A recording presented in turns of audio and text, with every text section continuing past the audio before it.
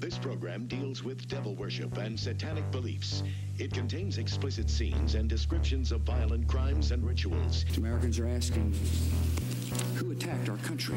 You have declared a subliminal jihad against the United States. Can you tell us why? Everything pertaining to what's happening has never come to the surface. The world will never know the true facts of what occurred, my motives.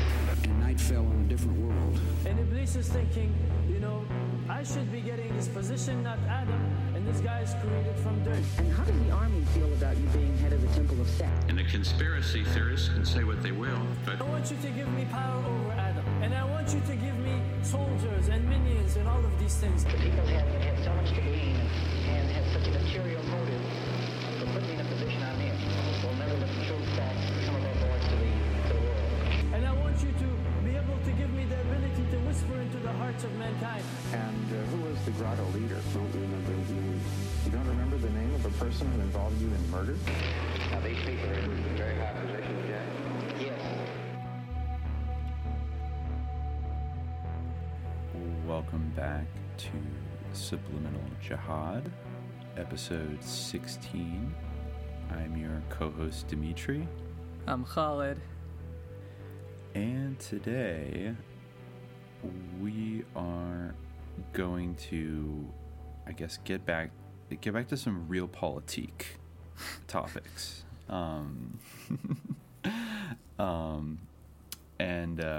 which are quite spooky and do have a Halloweenish theme to them, seeing as they took place in a certain fateful October, and this is also something that is definitely relevant to the month that we're living through right now, and a term that is being used on probably an almost daily basis for the next several weeks, which is the October surprise. Yeah. And so a lot of people think it's almost like a normalized term in the American political lexicon now that, an October surprise is something that a campaign will bust out several weeks before a presidential election. That's like a game changer. Mm-hmm. And I think a lot of people actually are not. I think if you asked a lot of people, where does this term come from? What was the first October surprise? And I mean, granted, I think you probably could go through American history and find earlier examples of this, but like the way the term entered the modern lexicon specifically refers to the presidential campaign of 1980 between President Jimmy Carter and former California Governor Ronald Reagan. Yes. And I don't know. I think this spawned. I mean, it's interesting how normalized the term has come as a kind of, a tactic or something that is sort of accepted as a part of political reality, even though this specific story from 1980 has basically been kind of totally rejected by the Washington press corps and buried multiple times, or they have attempted to bury it, but then it kind of like some kind of Jason Voorhees, its hand just like shoots up out of the dirt and it crawls back to life, or at least it did for, I'd say, about 12 years during the Reagan-Bush years. Yeah, it's also interesting how the term October surprise can almost more often than not nowadays denote something that truly is a surprise to both candidates involved, like in an American presidential election, like something that like changes the discourse of the landscape in such a way, like if a mass shooting happens, that could be like an October surprise without necessarily having to be engineered, that would make someone's like pro-gun stance look worse, something like that. That is true. You could think of things like Hurricane Sandy in 2012 was one such, perhaps, and even, of course, like the Benghazi attacks were also another thing that had no ostensible connection to... They weren't engineered by either side, but... in the 1980 example, both the fear of an October surprise on the part of the Republicans was that Carter would engineer some kind of October surprise. Yeah. And also, like, the actual October surprise sort of conspiracy that, gave the term its name was also something that was very much engineered and understood to be engineered.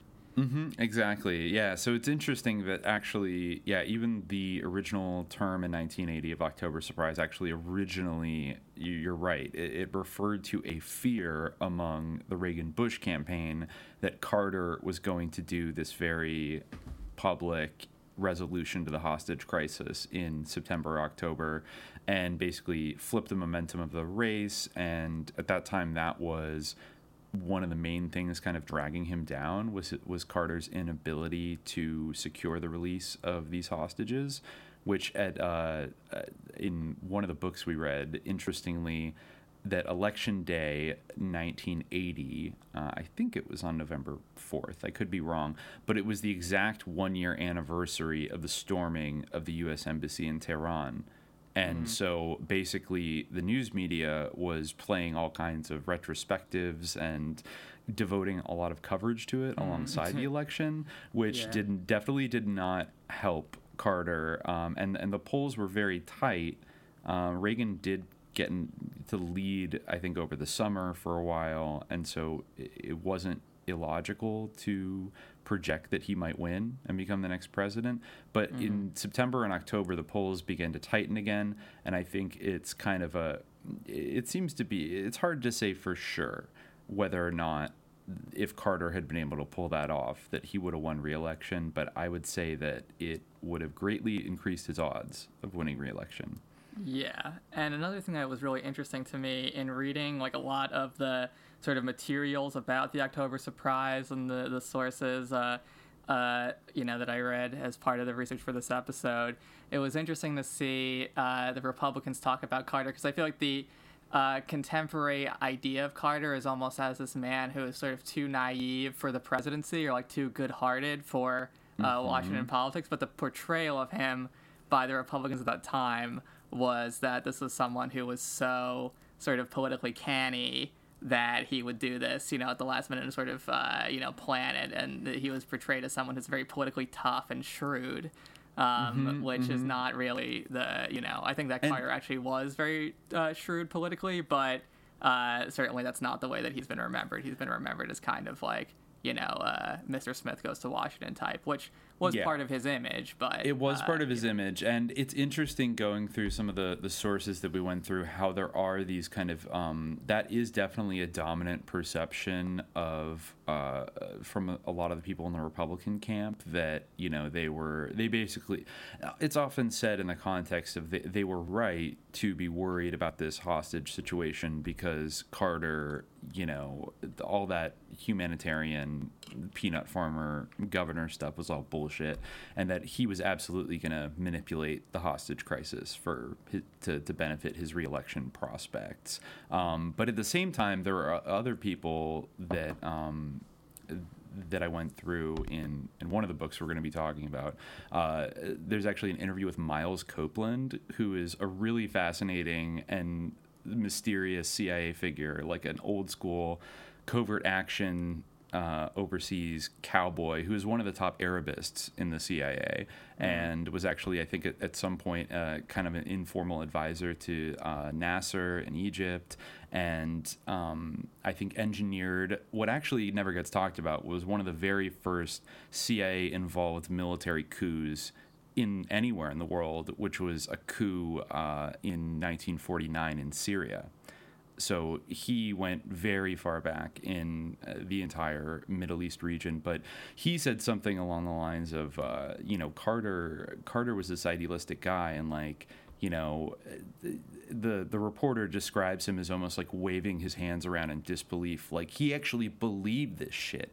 Like, can you imagine, like a president of the United States actually thinking that you should do things for idealistic principles? Like he almost couldn't wrap his head around it. It was so silly to him. So I think Carter kind of had like a mix of that stuff going on. Of course, like he had people like Zbigniew Brzezinski as his national security advisor, who was like in his own way like an extreme hawk, anti-communist, anti-Soviet kind of hawk, and they did craft the kernel of what would become Operation Cyclone in basically supporting the Mujahideen against the Soviets in Afghanistan, though, of course, Reagan's administration and specifically the people that are involved in this October surprise narrative, like escalated it to kind of unimaginable levels. But I mean, Carter in a way is kind of that classic liberal where he's kind of cynical and you know,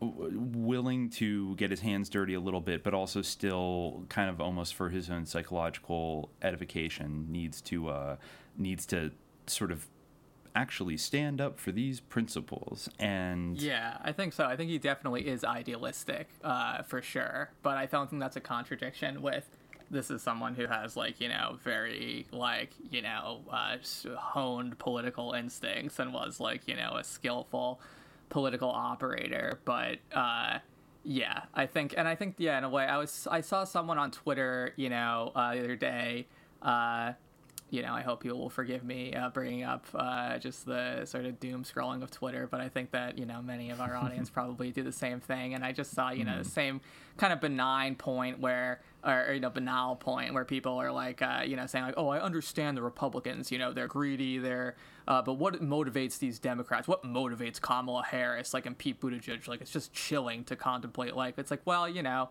they want attention. They have this self-image that they want to sort of sustain.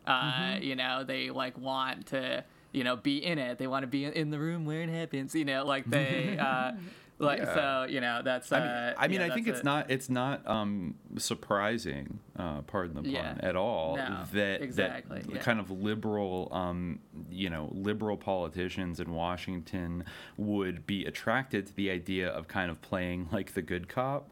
Mm-hmm. And to an extent, in certain cases throughout it hasn't always been true, but sometimes that has been the case. Certainly, I think if you're contrasting with somebody like Ronald Reagan, or as Carter was even doing when he was running, kind of contrasting himself with Richard Nixon, it's an easy sell, I think, to yourself that you are a more principled alternative and a more morally upright alternative to this ogre that wants to, like, nuke Moscow back to the Stone Age or something, you know, and flirts around with, like, racists and all that stuff. So I think it's it absolutely makes sense how they would be motivated. And it's just that, you know, I mean, at a certain point you have to sort of put down the idealism and take the paycheck and do the quote-unquote right thing for the people that actually wield the kind of long-term power in this country. And you can't go against them, you know, even though like Carter was sponsored by the Trilateral Commission, which of course was like founded by David Rockefeller and Zbigniew Brzezinski, and kind of but I think in a way, and you know, maybe someday down the road, there was an interesting book by Carl Oglesby, former SDS guy in the 70s, called The Cowboy and Yankee War, which was an attempt, I read it a few years ago, so I'm a little fuzzy, but it was a kind of interesting attempt to map the intra-ruling class conflicts in America from, say, the 1950s through the 1970s, and actually incorporated a lot of, he basically hypothesized that the assassinations of JFK and Martin Luther King and Robert Kennedy, etc., were kind of the hottest you know, the hottest actions in this cowboy and Yankee war. Those were his terms to kind of roughly sum up the two most dominant kind of business elites and ruling class elites at that time, and how they had, while they were both definitely imperialists and capitalists, they had different kind of strategy on how to confront the Soviet Union, how to increase, you know, American power in the world. And so the Yankees were like the kind of northeastern old money WASP banking establishment, which included people like maybe the Rockefellers and you know, the Vanderbilts, the DuPonts, people like that. And then you kind of had, particularly down in the West and down in Texas, you had kind of these relatively newer money robber baron oil millionaires and billionaires who, you know, had kind of come up out of they didn't have that old money lineage, you know, their ancestors weren't on the Mayflower, you know, but they had a ton of money. And, you know, especially with the sort of later, flimsier political systems that were set up in, like, you know, places like Texas or California or Colorado or Wyoming, it's like they basically were able to run these states as like their own fiefdoms and completely control them. So And then, of course, when the military-industrial complex exploded, a lot of military bases and industry of that kind was moved to the West. So they found themselves with kind of this power. And I guess one of the things just like an example of like where these two parties would clash with each other is over prioritizing maintaining American influence in Europe, which was like the Atlanticist, the Yankee position, basically, and then the more adventurous kind of strategy of the Cowboys, which really wanted like hot war in Central and South America and Asia. And they were people that were like probably the most vocally in support of a Vietnam War happening. And so to whatever extent there was like official sanction for a kind of anti-war sentiment in the 60s and early 70s, it was kind of for strategic reasons, which of course, are easily laundered into humanitarian, objections to. That's why I think maybe you saw like ruling class kids like John Forbes Kerry, go before the Senate and like throw his medals down and stuff like that. It's like, was he really like a radical rejecting the system? Definitely not. But I think, I think it's interesting that the anti-war movement was like to some degree tolerated instead of just viciously cracked down on, like with communists and like earlier civil rights activists in the 50s and 60s.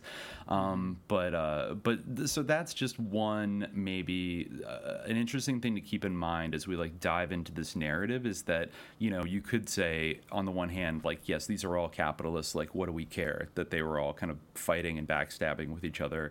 They're all the same imperialists at the end of the day. But I think it's definitely valuable to examine the fault lines in the different kind of strategic influence, because it wasn't. I think it's easy nowadays to accept the 1980s and the Reagan policies, particularly the Reagan foreign policies, but also like the economic neoliberalism as just sort of an inevitable next chapter in history that just like had to happen because we had hyperinflation and blah blah blah. And the Soviets, they're just evil empire, etc. And now people say, oh, well, they were going to collapse anyways. But in some other books that I'm reading that at the time nobody thought that they would ever collapse. Absolutely not. I'm still in the middle of reading a book that I think I'm going to cite heavily maybe in our next chapter in this series of episodes, because this is merely a jumping off point. But it's Peter Schweitzer's Victory, and if anybody is like, if that name Peter Schweitzer sounds familiar, it's because he is been popular like on Fox News over the last few years. He wrote that book called like Clinton Cash from 2016 that a lot of like right-wing people held up as like, oh, the Clintons, and so that's kind of his that's sort of his MO these days. But he's actually kind of a like quote unquote historian, and I had to laugh when I looked up his Wikipedia again recently, because he is literally, his job description is he is the William J. Casey Fellow at the Hoover Institute at Stanford University. Wow. And he actually wrote this kind of amazing book called Victory from 1994 that basically outlines the Reagan administration's secret covert operations to economically, culturally, militarily, politically, etc., like undermine and destroy the Soviet Union. And of course, this is in the early 90s. So basically all of the people, he interviews like all of the biggest ghouls in the Reagan administration, and they're all just bragging about everything they did because they're still like in the afterglow of like, we fucking won the Cold War, man. Like, let me tell you what I did, and let me tell you what Bill Casey did. And you realize that like they embarked on a very specific strategy that I don't think that, as much as Zbigniew Brzezinski hated the Soviet Union and wanted to like give the Soviets their own Vietnam and Afghanistan, a lot of these things were not kind of in the table. They weren't on the table as options, as like something that was like responsible or prudent to do. The Reagan crowd that is at the center of this October surprise story, they totally kind of changed the ball game. They reinvigorated the CIA. They like pumped it full of steroids, because Carter did he laid off almost like 800 case officers, and a lot of the people in the Reagan-Bush orbit were super pissed off about this. They felt like that basically Carter was kind of just like marking time and not playing offense, and Soviet encroachment was increasing everywhere around the world. It was imminent. So ironically, these people who hated communism had a much stronger assessment of it, that it needed to be actively undermined by kind of any means necessary. And I have to say, like, you know, I think what they did was, as we will get into like later, they engaged in some of the most evil shit of probably the late 20th century, but I think it worked. And so I think we should, you know, take seriously that that these people had to get into the White House in 1980. They had to take control of the White House to change the course of foreign policy, to end détente with the Soviet Union, and basically launch a full-scale economic, political, and mind war against the Eastern Bloc. Yeah, and I think that this is definitely valuable. I mean, you've often talked about the Iran-Contra events as like a node that, you know, is very crucial in an entire web of different conspiracies and different, you know, ops throughout, like that goes into the past and also into the future. Something that definitely came to mind, I mean, you mentioned the sort of support for certain radical movements in the United States, which is something that I think has a parallel to today. And also I think that there's certainly a parallel to today. This kind of resembles, I mean, it's not like a very good, it's a flawed analogy in many ways, but there are certainly analogs one could draw and comparisons one could draw to Russiagate and some of this stuff. Yeah, I think particularly the October surprise scandal itself, because we've just lived through 3.5 years of people alleging basically another October surprise that has treasonous implications for the Republican who, you know, won as a result of it. And yeah, though I think we will see that it is kind of, once you dig into the substance of these things, whereas... I think there's more to it than Russiagate, for sure. But, like, you know, it's interesting to think of it in those terms. And, you know, it invites a slight reassessment of Russiagate, perhaps, you know. But well, I think it does.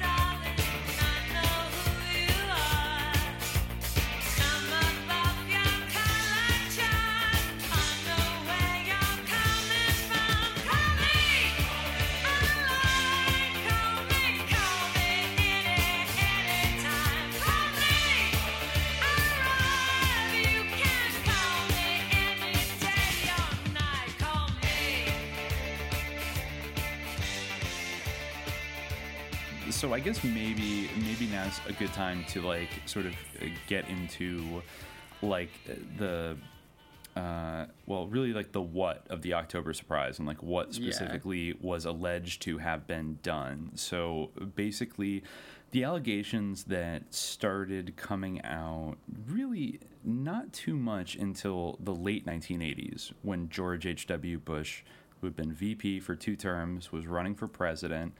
A number of people started coming out and making claims about certain suspicious activities of Reagan-Bush campaign officials in the fall of 1980, in the final stretch, pretty much exactly where we are right now with our election, where it was neck and neck in the polls. And the allegation is that basically William J. Casey, who was Reagan's the Reagan-Bush campaign manager, and I know we've mentioned him before, but he was an OSS veteran in World War II, went on to have like a ton of government positions, and then, of course, after Reagan won, became his CIA director from 81 until he suddenly got a brain tumor and died in 1987. But basically, he's the central figure in these allegations, which are that he basically flew over primarily to Paris in October 1980 and held a series of clandestine secret meetings with Iranian officials, specifically representatives of Ayatollah Khomeini's new government, and basically struck a deal to give Iran anywhere from between, the numbers vary, but like between $50 and $150 million worth of weapons and military equipment in exchange for Khomeini and the Iranians not releasing the hostages from the U.S. Embassy until after the election. And thus, I mean, and basically, you know, as we've already mentioned, that there was a perception that if Carter was able to do this, that he would get a bump in the polls and that people would probably reelect him. But if they didn't, then he would look like a weak failure and Reagan would win. And then in exchange for the Iranians doing the Republicans this favor, they would get a big stockpile of weapons and military equipment that they needed that actually had been already purchased by the Shah's government. But then when he was overthrown, they were held in American military facilities like on the East Coast. And basically, so they had this huge warehouse of military equipment that Iran needed. And the Republicans said, well, hey, you know, we'll give all that stuff to you.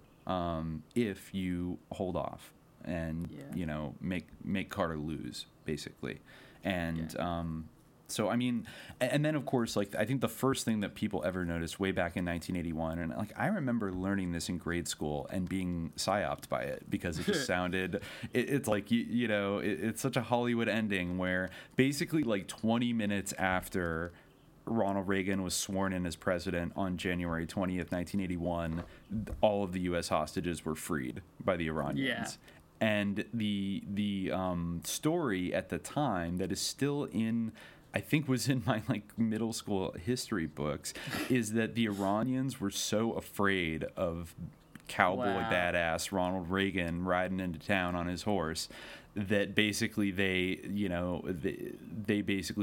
shook in their tunics and decided to just like release the hostages like 10 minutes after Reagan got sworn in because they're afraid he was going to come, you know, pound Tehran into dust or invade them or something like that. And so it was meant that the Republicans, you know, used it sounds not unlike something somebody would say about Trump today. It's like, he's so strong that they were just afraid of him and blah, about blah, blah. ISIS or something. He defeated ISIS instantly. Like Obama just wasn't trying hard enough because he was a Muslim or whatever. And once Trump, you know, did it. Exactly. So that became part of the lore of Reagan, that like there's a new sheriff in town and she's going to get pushed around like nerdy little Jimmy Carter, and even our enemies are going to have to respect us because we're not a bunch of pussies anymore, you know. And of course, you know, the Iranians have done a very good job of kind of humiliating America for the year that they held these hostages. I mean, they would like use American flags to like pick up trash around the compound. They would put these hostages on TV blindfolded and kind of, you know, make them like read like revolutionary, you know, pronouncements and stuff like that. I think they might have made them do that, like denounce America and things like that. It was just like a very big kind of PR nightmare as well as a geopolitical loss for, you know, this is the most populous country in the Middle Eastern region that we were incredibly strong allies with for almost for like over 20 years. And this just, you know, not only was it a huge L to take, but they were just mocking America and making us look like a bunch of chumps. But thank God we elected Ronald Reagan because he scared them right off. But of course, at the bare minimum, we know, because we now know that Iran-Contra was exposed, that even if you totally discount the October surprise narrative, that had to be bullshit on so many levels. Yes. Of course, it goes on with like the typical, I mean, it really is like, it's hilarious, but it's one of those many like mainstream narratives like that people just don't question, like kind of like Betsy Ross and the American flag, as we discussed in our episode 13, which is on 13. But like the idea of like the malaise speech, you know, Jimmy Carter was just, he was negative about America, you know, and Ronald Reagan came in, he had a positive attitude and he like showed everyone what's what. But you talk about like how this sort of, it's interesting to sort of follow the path of this story, this idea, because as you say, it didn't really come out until some years after it happened. it didn't enter the mainstream, at least. It really, a lot of the initial discussion of this was actually like in the LaRouche sphere. Yes, it was. You know, it was. Yeah. And one of the he was a very prolific promulgator of conspiracy information in the 1980s, which he probably deserves his whole own episode because he does pop up in several of these scandals, and he definitely had it out for. He was one of these people that kind of had a soft spot for Ronald Reagan, but like despised George H.W. Bush. Mm-hmm. And saw them as kind of, he was a usurper that had wiggled his way onto the Reagan ticket. And Reagan was kind of maybe a kind of honest actor and trying to introduce some kind of like strong Hamiltonian economics like back to America or something. It's interesting. That's something, again, a pattern that we see repeated now where people are like Trump, the people around him like are venal, like insiders. Like, but Trump is like, he's good, but, same sort of like thinking. With those types, like, kind of does repeat, but So he started floating the earliest versions of his Executive Intelligence Review publication. Yeah, and what really gave it a boost was when Abu Hassan Bani Sadr, who was the at one time the prime minister of Iran after the revolution, or he was the first president of Iran. First president, elected and then kind of run out of the country. And then quickly impeached, because he got basically into trouble with the clerics, or the mullahs, as they're called. They started to be called around the time of these events and have been called ever since. Just very idiomatically, the mullahs. Yeah, exactly. The mullahs. Just like with the hatred in your voice. But anyway, so because he sort of had some rifts with them, he was forced out. There was a lot of, just chaos in the legislature after the revolution, as one would imagine. And there was definitely disagreement, like, prior to the revolution and after, about, like, how the system should be organized, especially in terms of the division of power between kind of a Republican democratic system and one that was sort of governed by clerics. So he ended up basically being impeached.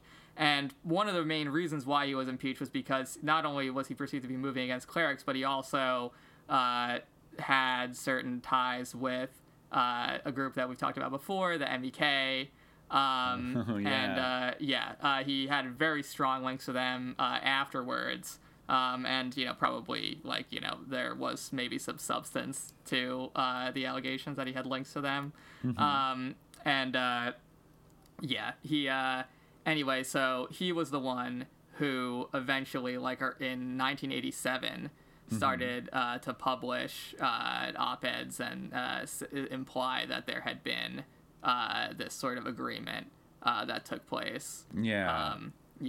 And I think that's when we started to see a whole flood of very colorful characters come out and start to share in this very Rashomon kind of way their recollections or rumors they had heard about these secret meetings that had happened, primarily in Paris, though there were also allegations of meeting at the Ritz-Carlton, at the Ritz Hotel in Madrid earlier in the summer, and then there was also a confirmed meeting at the L'Enfant Plaza Hotel in Washington, D.C. with a couple Reagan officials and an Iranian, a mysterious Iranian representative. But the main allegation was that I think it was at the Waldorf, Florida hotel in Paris in mid-October. And of course, like, all these things came out in the wake of the Iran-Contra revelations that kind of started in 1985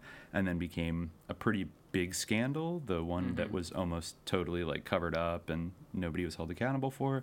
But that did, I think, there had been mumblings about maybe there was some kind of weird thing that happened in 1980, but most of the Washington press corps totally wrote it off as ridiculous. But then when all these reports started coming out, and I think it was actually a Lebanese newspaper that first reported that later on in the 80s, when Reagan was president, there were secret arms for hostages schemes, I think related to the hostages that were held in Lebanon, in Beirut. Mm-hmm. Yeah. And that basically, even though we were supposedly an avowed enemy of Iran, that nonetheless we basically brokered, I think with the assistance of figures in Israel, a kind of pipeline for selling, I think in the later 80s, it was like Tau, like anti-tank missiles and things like that. Because, of course, the other big thing happening that is really critical to this story in terms of the motivations involved is that Iraq, Saddam Hussein attacked Iran in the fall of 1980 and started what became the 8-year Iran-Iraq war. And you start to get in a very kind of dicey territory really quick, because you realize that the diplomatic games going on between all these different countries is a lot more complicated than you might think by what their kind of outward political alliances would say. And that's like definitely true for Israel, and it's also, in a strange way, it is true for revolutionary Iran, because they basically had a problem after coming into power in 1979, the Iranians, where they had mostly U.S. military equipment, but all of it had been held up and, withheld from them after they kicked out the Shah. And I guess at the time there were things, especially for their fighter jets, that they needed. Like they were in dire need of tires for F-4 Phantom fighter jets and for certain spare parts for F-14s. And to hold up their military capacity, because they were already anticipating that Saddam Hussein, sensing the instability and weakness, was going to try to seize, I'm forgetting the name of the province right now, a certain oil-rich province on the Iran-Iraq border, and was going to take advantage of their, the chaos and instability in Iran. So they wanted to be ready for that, and so that led to that. But then Carter had announced a kind of total embargo on Iran and said, you guys aren't getting anything as long as you are holding those hostages. And that was one thing that some of the CIA veterans kind of criticized him for. Miles Copeland actually said that, look, when those hostages got, captured, it's like a lot of us in the government weren't that sympathetic, because that's just a part of the job. You get paid in countries that are more dangerous. I got time and a half pay when I was in Beirut, years back, and that's just the nature of the game. So, if you get, caught by some revolutionary uprising and taken hostage, that's what you signed up for. So, which I think in one of these books, that's used to kind of show that the kind of maudlin, we just cared about getting the hostages out as soon as possible, right, yeah, kind of excuses, not necessarily sincere, representative of how these spooky intelligence officials would tend to think about it. Yeah, or Reagan saying, I tried to do stuff on the other side, I really, I just felt so bad about what was going on, and I just wanted to help, As if all these Republicans would go out of their way and even do things that were, questionably illegal to basically deliver a huge win for Jimmy Carter and destroy their own chance at winning the presidency. That sounds very believable. So absurd, Yeah, exactly. Why are you doing this? Why are you taking time away from your presidential campaign to, it doesn't make any sense.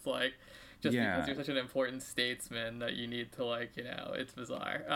None of these guys really have, none of the people in the Reagan-Bush orbit have particularly good, rock-solid kind of alibis, or just the things they've said about, the things that they did engage in, but in a totally innocent way. They just don't withstand any kind of scrutiny. I mean, if you know anything about these figures, particularly Bill Casey, who has probably one of the kind of shadowiest, most notorious reputations for being a cloak and dagger, old spy man who would fly around the world constantly. And, you know, this wasn't even necessarily known very well in 1980, but in, you know, biographies and stuff that were written about him after his death and the way he acted as Reagan's CIA director. I've been reading in this Peter Schweitzer book, he talks about how Bill Casey had like an all-black, like C-130 private plane with like no tail numbers, and he would fly around the world constantly with it and do it in a secret way so that nobody could ever track, you know, where his plane was going. And it was actually outfitted to be like a hotel suite so that he could like shower and like eat meals, and like it had a full bed in it, and also like top notch like kind of radio equipment on it so that he could phone anybody in the world and in an untraceable way. And so, you know, people weren't, even though he didn't have like the super spy black plane in 1980, this was definitely in line with his MO to like people saying like, I think his widow said at one point, like, I can't believe that Bill would fly off to Paris like 3 weeks before an election when he was the campaign manager. That doesn't sound like Bill. But it's like everything else I've read about Bill, that sounds exactly like what he would do, especially if this is the one thing that can clinch victory for them. Of course he would go. And so like we ended up reading kind of like two main sources to kind of dig through, which are both interesting in their own ways.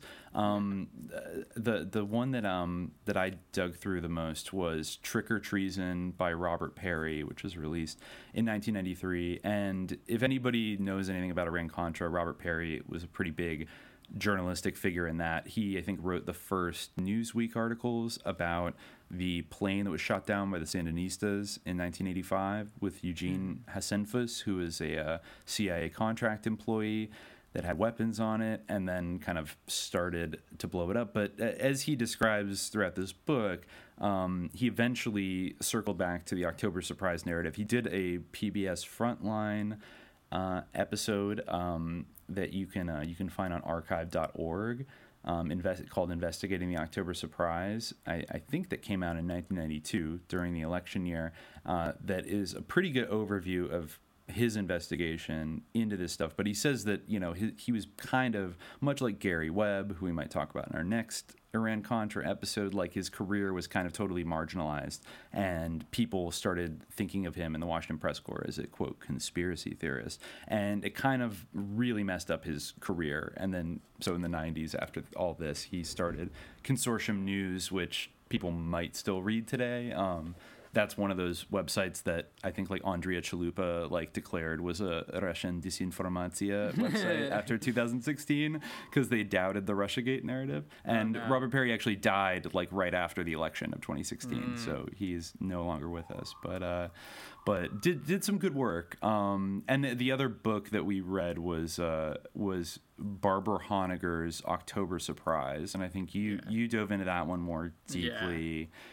And she was a Reagan administration official, right? Right, yeah. She was like a smaller, like, public appointee, you know, who worked for Reagan.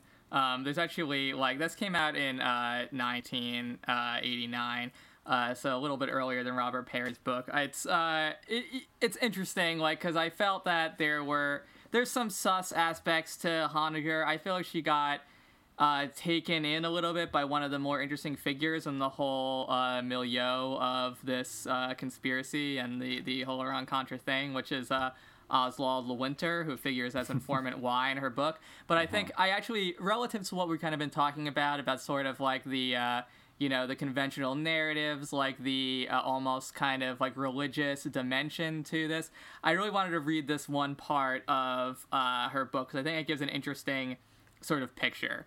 Okay. So this is from her 5th chapter, which is called Once Upon a Perfect Timing. And she writes, 2 quote-unquote miracles happened when Ronald Reagan took the oath of office as President of the United States. The first was made in heaven, the second very much on earth.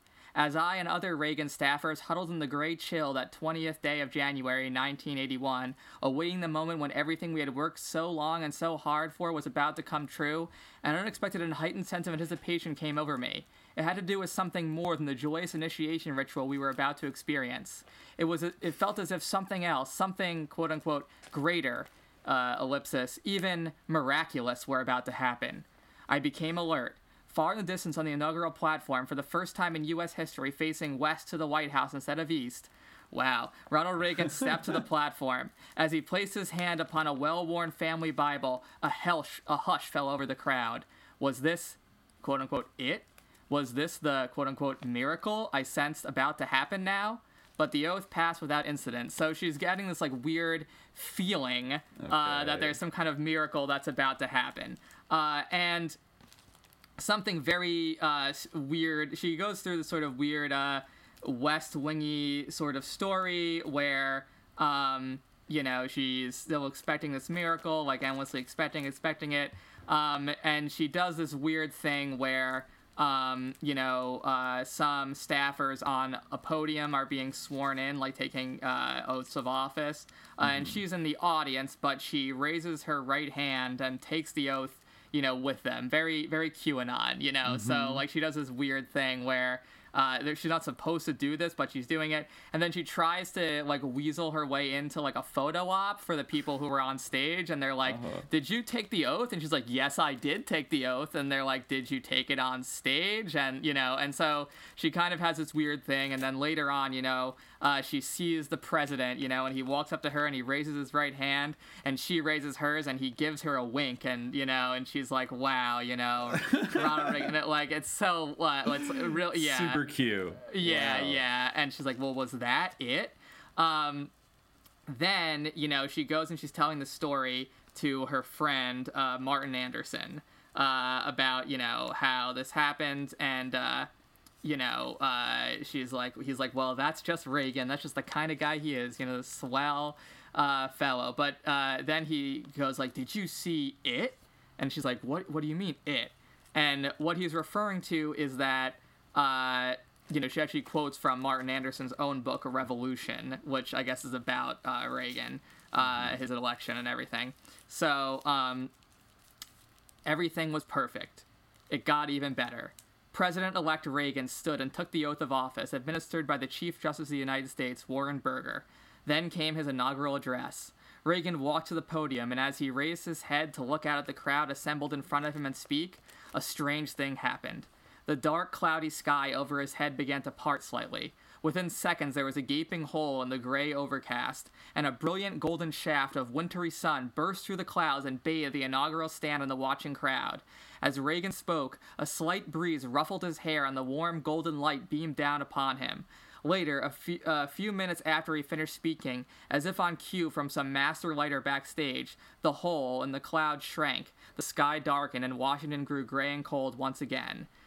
So basically, like, a light from heaven, like, burst open, and funnily enough, after that, Barbara Honegger says that she heard from someone, a retired intelligence officer, that what might have happened was a special kind of satellite called a keyhole. I was just gonna say. Yeah, used a beam to burn holes in the cloud cover. Which is interesting because later on Barbara Honegger would become like a 9/11 truther who would like promote the idea of like energy weapons being used to destroy the Twin Towers. So it's interesting that even in this book she has a sort of weird energy weapon idea. But I wonder if there's a link to that, like to sort of validate the beam theory of, well, I guess it would be a bummer for her if it was a satellite doing it, not God. Well, she does, because she writes even to this day. I believe that the ray of light which shone down on Ronald Reagan as he began his inaugural address that cold, wintry day in January 1981 was a genuine act of God. But then she writes, but the release of hostages only moments before, as he completed his oath of office, was almost certainly an act not of God, but of the quote-unquote party of God and of his own. Does she mean Hezbollah? Yeah, she means Hezbollah. So there's a lot of sort of like spooky invocations of Hezbollah, like, and hushed terms, like in this, she writes, it is not without reason that the Iranians are considered the shrewdest and most cunning bargainers on earth. There's a lot of that stuff. That sounds very much like, in Russian culture, children are taught to do disinformatia at a very young age. Yes, absolutely. It's absolutely like that. So, Reagan is kind of above the fray in the book in, a very weird way. And also, again, I think that maybe in the Robert Perry book, Oswald de Winter was an important figure, but a lot of Barbara Honegger's book is based on this guy Informant Y, who turns out to be this weird individual, Oswald de Winter, who was a Shakespeare scholar and English professor who officially, what they'll tell you is that he was obsessed with the intelligence community and wanted to be a part of it and would pretend to be, but what seems to really be the case, and what Robert Perry suggested in his Frontline documentary, and I think he told me in his book as well, is that this guy is basically a disinformation agent who was there to, muddy the pot and sort of, just leak out so much, nonsense that the whole idea of this October surprise conspiracy would be poisoned. Exactly. Yeah. And of course, he would jump to public prominence in the summer of 1988 when he called into a talk radio show on KFI in Los Angeles and called himself Mr. Racine, and I guess with a very bad Southern accent proceeded to talk about his personal knowledge of the October surprise conspiracy, and I think said that that Bill Casey, George H.W. Bush, Donald Gregg, who was a career CIA guy, and Richard Allen, who was a Reagan, kind of a Reagan aide and loyalist, who became Reagan's first national security advisor in 1981, that they were all in Paris with representatives of the Ayatollah, and they hashed out this deal, and basically it reintroduced this story into the national conversation in the summer of 1988. And I guess at the same time he was feeding information to Barbara Honegger, whose book came out in 1989. And even though I guess from what you could gather that she is very trusting of this source, who eventually became one of his former students recognized his voice on the radio and outed him to journalists. So he was outed as, and by the way, just the name Oswald de Winter is the most ridiculous spy name that I could ever imagine. Actually, I read some interesting things because he of course was his work was on Shakespeare, and he wrote an influential book on Shakespeare's influence in Europe.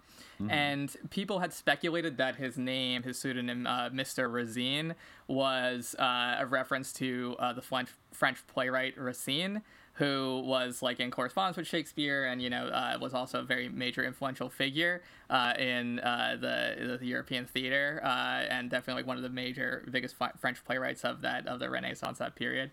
But he actually later indicated that the name was a reference to Stenka Racine, who is a sort of Cossack. He's kind of gained this sort of mythological status. He was a 17th century Cossack who he led some raids against the Tsarist regime, but then he was captured, and in exchange for amnesty he was given he took an oath of allegiance, but then he ended up betraying them, and he led an army of in an attempt to overthrow the government, and then he was finally captured and executed. There's an interesting opera by Alexander Glazunov from the late 19th century. And in this story, Racine has a mistress who is a captured Persian princess. And they're, on a boat on the river Volga. And the princess relates an ominous dream, warning of imminent disaster and her own death in the river.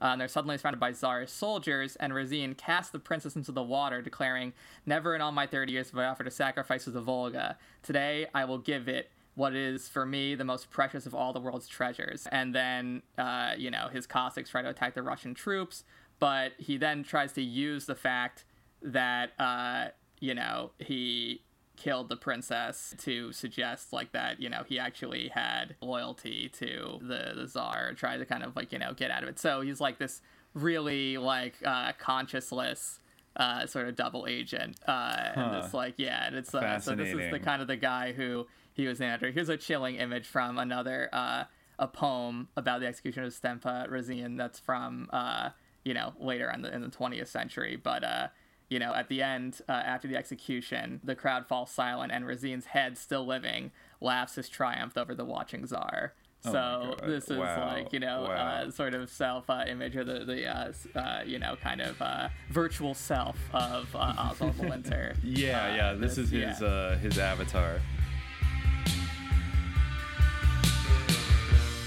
Please keep your distance. The trail leads to here. There's blood on your finger, brought on by fear. I campaigned for nothing. I worked hard for this. I tried to get to you. You treat me like this.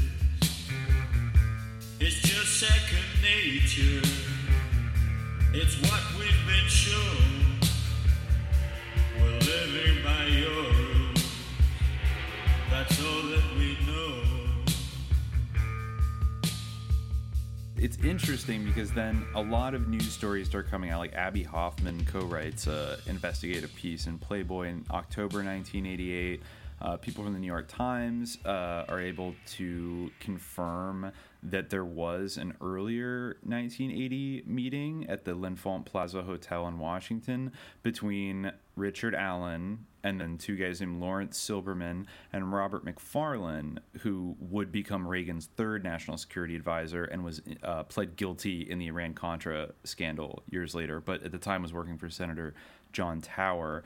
And that they met with a mysterious Iranian emissary at that hotel over the summer, and that person proposed an idea of like hostage release, but they were just shocked that such a thing would be proposed. And it's like reading Richard Allen. He has like the most venomous interview with Robert Perry in his book, where they try to ask him about this meeting. And he like opens up the TV when they start filming him. He's like, I want to declare that like I am giving my consent to be recorded by WGBH Boston PBS Frontline, aka the KGB, aka Radio Free Moscow, and like accuses them of being communists, and then basically keeps saying like, I'm sorry you're too stupid to understand. I'm sorry you can't wrap your head around like what we had to do to try to get the hostages out, and like blah blah blah. And basically says like he claims that either he or Lawrence Silberman like kind of stood up to this Iranian and said, "Sir, like we have one president at a time in this country. That's not how things work, and you can just get lost." And it's like, okay, all right, guys, that sounds very and that they insisted upon meeting in the lobby of the hotel, so there would be no intimation of impropriety or sneaky business. But then Robert Perry asks him like, well, then why didn't you write a memorandum and like inform the Carter administration that you had been approached by this? And he's just like, you're just too stupid, aren't you? Like, you just don't get it. Like kind of things like that. And so he's a very sketchy, but going back to Oswald the Winter, after journalists started digging into his allegations on the radio show, they quickly discovered that on the date that he said he was in the hotel with Bush and Casey and Richard Allen, that Richard Allen had actually been appearing on Meet the Press at that very time, like on that day. So therefore, his credibility was basically completely shredded once people found this like easily available piece of evidence to refute his story, and thus the Washington Press Corps basically turned against the entire October surprise narrative and like deep sixed it, and Bush was elected president in 1988, and basically nobody, It was considered, cranky to basically bring it up after 1988. But there were other whistleblowers too that kept coming out at the time, and these were some of the more kind of shady, mysterious arms dealer kind of figures. Do we want to talk about some of those guys? Yeah, I was going to say that it was in a way the opposite of Russiagate. It's similar in some ways, but it's also opposite because it's almost everyone wanted to believe Russiagate, or at least a lot of people did. Whereas, like, with this, like, no one wanted to. Everyone wanted to, like, embrace, Reagan as, like, this, the way that he's portrayed in your high school textbook, So it's interesting, like, to think of one as a recursion of the other, but, like, in a very different context. Anyway, yeah. Yeah, the liberal media did not did not. Well, no one shine. wanted to be a liberal at all. Like, it was in 1980. Like, that's so gauche. It was kind of gauche and not cool, and not cool yeah, the sort of cultural transformation of the 80s definitely didn't help with It I don't know. It just wasn't. There was a lot of pressure, and it does seem to be in this Reagan Bush era. It's a way of being negative about America, just like when Carter told people to put on a sweater. Put on a sweater. When you tell people to put on a sweater, it's the same. If you say that there was a massive conspiracy to, manipulate the election narrative, or provide arms to Iran in exchange. Yeah, for all sorts of even things. though Robert Perry points out that this is like the same Republican Party that in 1968, I believe Nixon and Kissinger secretly approached the South Vietnamese government and told them to not sign a peace agreement with the North Vietnamese before the election because they could get them a better deal. Yeah. And so that prevented LBJ and Humphrey from signing something, which then narrowly tilted. That's something that maybe could have moved the needle and prevented Nixon from winning. And then, of course, Watergate, the ultimate limited hangout, lot to dig through with that. But the central premise of Republicans doing dirty tricks to undermine their opponent and sort of cheat around the margins and win was there in the early 70s, and then we have 1980. So it's almost like, okay, this is this has been like an ongoing trend, but for some reason the Washington Press Corps, I guess they were too busy patting themselves on the back for Watergate that they just thought that they had solved corruption or something, and that such a thing would never happen again. And they were probably very wrong about that. Around that time, I think another person maybe to mention, I didn't get access to his book, but this guy also wrote a book called October Surprise, I think in 1991, and that was Captain Gary Sick, who is a naval intelligence officer who was working on Carter's National Security Council as their kind of Iran expert in the late 70s. And he initially denied any kind of he basically poo-pooed any idea of some weird things going on with the October Surprise for about 8 years. But then after Iran-Contra came out, was partially exposed, he basically started looking into the Reagan administration's relationship with Iran and traced the Iran-Contra weapons deals backwards in time, and then eventually came to be convinced that the fountainhead of the Reagan team's association with Iran was found during the 1980 campaign, and then kind of went out and was public, went on TV and released this book about it in 1991, and he might have even been being duped because I think it's Barbara Honegger that mentions that Gary Sick was in 1980. He was regularly briefing Herbert Cohen of the Hoover Institution at Stanford, like we mentioned, and Herbert Cohen was friends with Bill Casey and Prescott Bush, who is George H.W. Bush's brother. And he also regularly briefed Donald Gregg, who was a career CIA officer, former station chief of Saigon during the Vietnam War, and somebody who was involved with the Phoenix program, and then went on to be Vice President Bush's national security advisor in the late 80s. And he was Sick was also briefing Paul Hens, who was also on Carter's National Security Council, but was also leaking stuff to the Reagan-Bush campaign the whole time. So he might have even been getting plied for information in a way that he thought was not suspicious back in 1980, and then realized later that all these Republicans, I think he was kind of a career military government guy who believed in the American system and kind of had no real appetite for paranoia or thinking about nefarious deeds happening. But by the early 90s, basically said, like, now I believe this is true, and it makes me very sad.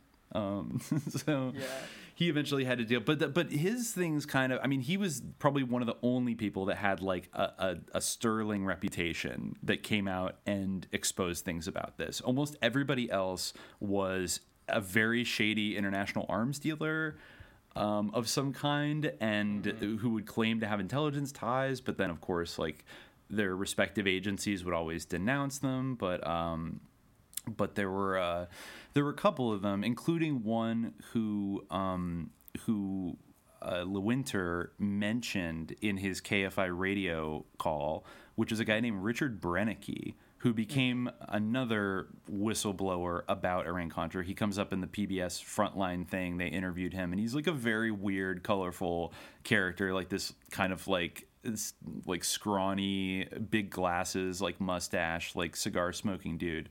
Who claimed to be a CIA contract agent and was an international arms dealer, who claimed to be present.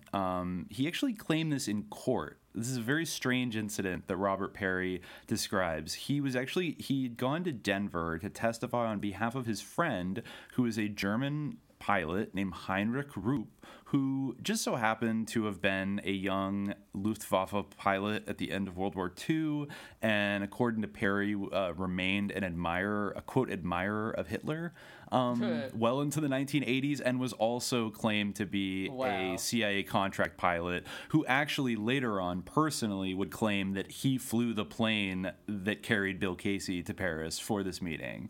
But before we get to all that, in the late 80s, he was charged in some kind of bank fraud crime. And so his defense called Richard Brennicky to come into court to, testify on his character.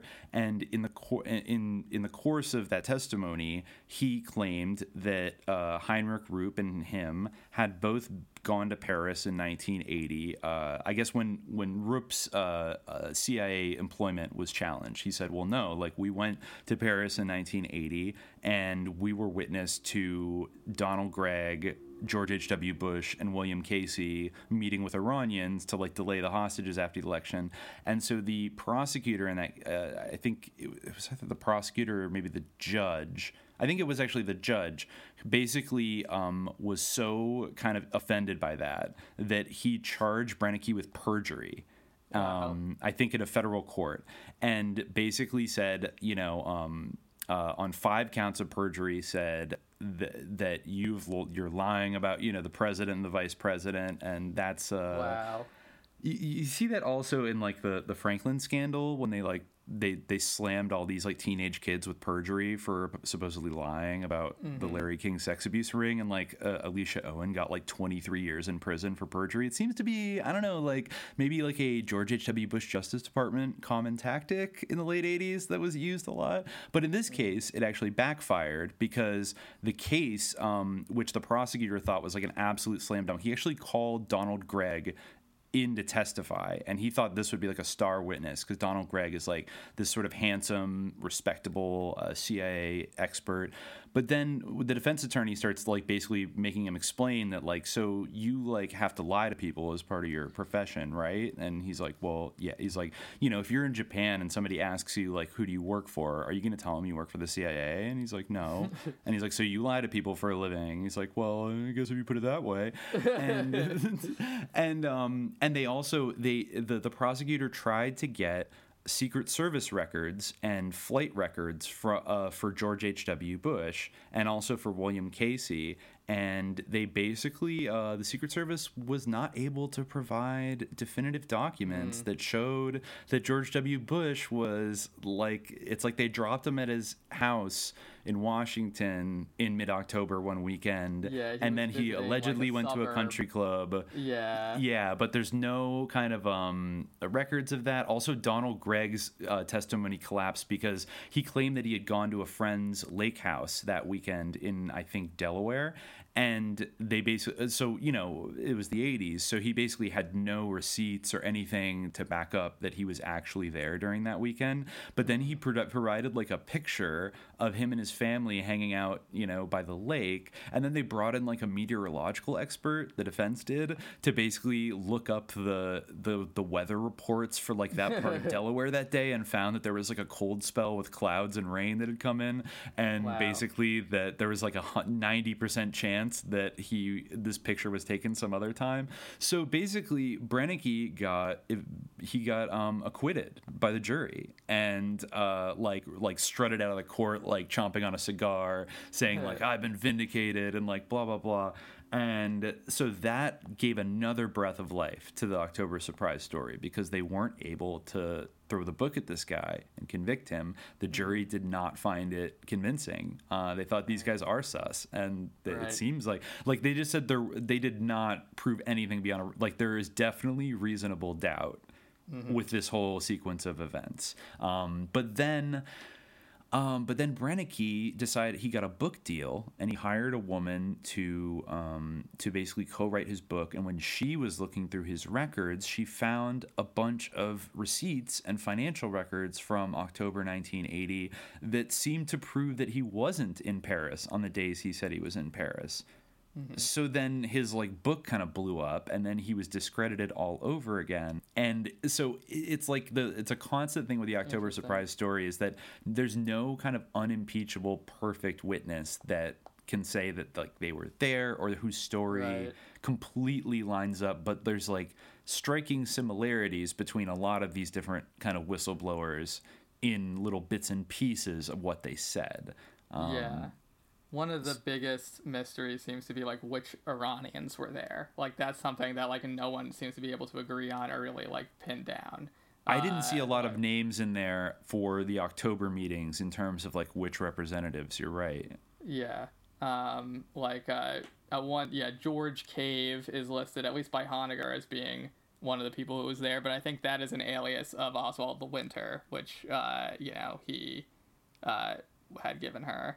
Yes. And Cyrus. And by the way, Robert Perry, I guess we didn't finish that thread yet, but Robert Perry tracked down Oswald LeWinter, aka Mr. Raisin, in the early 90s, and he was living in Germany at the time, and they got a video interview with him where he basically admits, like, I was hired by 4 intelligence operatives to launch a disinformation campaign in the summer of 1988 to basically call into a radio show and popularize a version of the October surprise story that had just enough false information in it that it would discredit the whole thing. And that's exactly what I did. And I think he got paid like $10,000 for it or something like that. And so it's like that, then you go back and read Barbara Honegger's book, and he's a huge source of hers. Yeah. And she's kind of taking him at face value. So that kind of makes it throws some of the stuff in her book a little into contention. Yes. But I think that because like her book is definitely like the more wild one. Like one of my favorite things that she promotes is this idea that John Hinckley Jr., again, like part of her sort of weird reverence for Reagan despite all of this, is the idea that John Hinckley Jr. was a member of an Islamic guerrilla army, which was sort of like being run by Iran in the United States, which I guess was a report that came out in the time in some tabloid. Like, she doesn't really even mention the sort of mainstream narrative of John Hinckley Jr. as being like a mentally ill person who thought that he could impress Jodie Foster by doing this, kind of in an imitation of the movie Taxi Driver. Which honestly sounds very like MK to me. Yeah, like they strapped him in a chair and like Clockwork Orange, like made him watch Taxi Driver and like flashed him images of Jodie Foster until I don't know, just like but that's the vibe I get more than he was a secret Islamic fundamentalist. Right. She writes, in the investigative reporter, columnist Jack Anderson revealed, like, to use the verb revealed in this context anyway, that assassin John Hinckley had been associated with a U.S.-based faction of the Khomeini-loyal Islamic Guerrilla Army. Anderson's informant, a former Islamic Guerrilla Army member named Tony Rollini, which is a hilarious name had reportedly told the Secret Service 2 months before the shooting, only about 10 days after Reagan's inauguration, that Hinckley was planning to kill the president and had been arrested in Nashville, Tennessee for illegally possessing firearms. Rollini also said that the Islamic Guerrilla Army referred to Hinckley as Hicks. That's just like kind of the stuff that is in there. But because there's so much kind of wacky stuff in there, she also has some of the juicier, more interesting kind of reaches. Mm-hmm. One of the big things is the Propaganda Due connection, or the P2 connection. want to talk about that a little bit, because Robert Perry, I there are parts of the book that I skimmed, but I didn't see that come up as a major thing in his book, which I feel is maybe a lost opportunity, because Propaganda Due was like so involved in both Operation Gladio and the Iran-Contra scandal later on, so it's not surprising that they were somehow in the mix during this, October surprise thing. The rundown that she gives, basically, I think she does a good job of sort of explaining what this is as well. It's Rapagrupamento Geli, Propaganda Due, or P2 for short, is the name of a secret illegal Masonic lodge founded in Italy in 1966 by a rich Italian textile merchant named Licio Gelli. Gelli, who was the first Italian ever to be granted joint Italian-Argentine citizenship, was an ardent member and liaison officer to Hitler's Waffen-SS in World War II. He was. After overseeing the triumphant return of President Juan Perón to Argentina, Gelli returned to Italy and joined the Italian Secret Service in 1956. In 1972, he became Argentina's economic advisor to Italy, arranging for the purchase of large quantities of arms by his adopted homeland. With the founding of P2 in the late 1960s, Gelli began consolidating power by extracting official secrets from influential Italians as the price of entry to his secret society. These secrets were the ammunition he needed to blackmail additional leaders in Italy's government, military, police, intelligence community, media, business, mafia, and the Vatican to join his organization. In the late 1960s and early 1970s, with the active support and encouragement of CIA headquarters in Rome, P2 began plotting the overthrow of the Italian government from the inside and its replacement by a right-wing fascist dictatorship. Mm-hmm. Around the same time, P2 began using violence to achieve its ends. On December 12, 1962, bombs since traced to Gelli's secret organization first went off in Rome and Milan. Italian authorities identified the group responsible for these active measures intended to frighten voters into voluntarily calling for a right-wing takeover as an elite P2 cell called the Rose of 20. So this is all pretty much true. Like, this is all like basically agreed upon history. Like that. It's been outlined in multiple books, so she is getting decent information there. This is all like totally above board. Like, everyone agrees that this stuff actually did happen involving P2 and these like terrorist activities. Exactly. And it's also worth she does mention here on page 211 that given the importance of Italy and P2 to the Reagan-Bush administration's secret Iran arms sales, it's not surprising that the CIA's Rome station chief in the early 1980s, Duane Dewey Claridge, became a favorite of CIA Director William Casey. Casey later made Claridge co-chairman of Oliver North of the National Security Council's Critical Operations Subgroup, a newly integrated intelligence directorate for counterterrorism policy, where they worked together on the Iran-Contra program. It was Claridge who supervised the drafting of the CIA's now infamous assassination manual for use by the Contras when he was head of the CIA's Latin American Directorate in the mid-1980s, and also oversaw the mining of Nicaragua's harbors, which led to congressional restrictions on military funding to the Nicaraguan resistance. So Dewey Claridge, major sus character, who died 5 or 6 years ago, and actually even has, talk about October surprise, but had a strange connection to the Benghazi attacks in 2012, in that I think the private security company that hired locals to protect the embassy compound were from like a security company run by Dewey Claridge. And he's a pretty dangerous character, but you can see how these big names are all kind of coalescing. I think it is significant that he was Rome station chief in the early 80s. Well, Honegger does even make some further connections. This is all based on the words of informant Y, who is Oswald de Winter. But so this is what she writes, and she even cites him directly in this text. She says, it was a top member of this illustrious lodge, P2, and the former number 2 man in Italy's military intelligence agency, SISMI, S-I-S-M-I, Francesco Pazienza, with whom Alexander Haig, soon to be Secretary of State, and Michael Ledeen, soon to be Haig's special advisor on Italian affairs at state, reportedly met in early December 1980, 1 month after Ronald Reagan's election victory. Informant Y, who claims to have received his information in an interview with Pazienza, alleges that Haig and Ledeen had both been made honorary non-Italian members of P2, Ledeen in 1980 and Haig sometime before. When the Italian police raided Ghilli's home in March 1981, it was Michael Ledeen who, at the instigation of Haig and Henry Kissinger, reportedly offered to buy the list of 953 P2 members in an apparent attempt to keep it from becoming public. Henry Kissinger had also reportedly sent Ledeen to Italy to try to squash an investigation into his and Alexander Haig's involvement in the founding of P2. Oh my God! Yeah, and the like the Forrest Gump of like CIA covert operations strikes again. Michael Ledeen, I think, we mentioned that he co-wrote a book with General Michael Flynn a few years ago, and is kind of like a psychotic, like anti-Iranian kind of neocon spook operative, and he just pops up like again and again and again in all these different stories. Somebody on the ground. If anybody wants like a little more, we'll do a whole Licio Gelli P2 episode at one point, but I did watch recently, there's a movie starring Rutger Hauer, among others, called The Bankers of God, or I think it's Il Banchieri del Dio.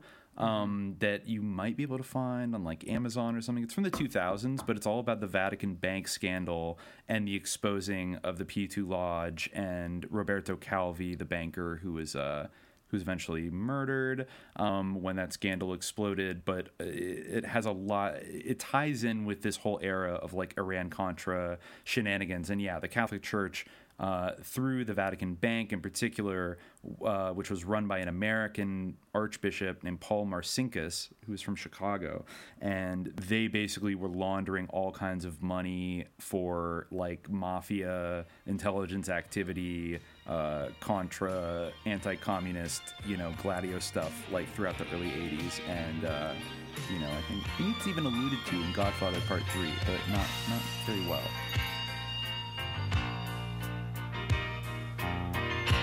Midnight hour, almost over.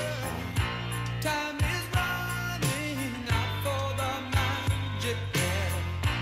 I know you get the best that you have, but one more chance couldn't be all that hard to bear.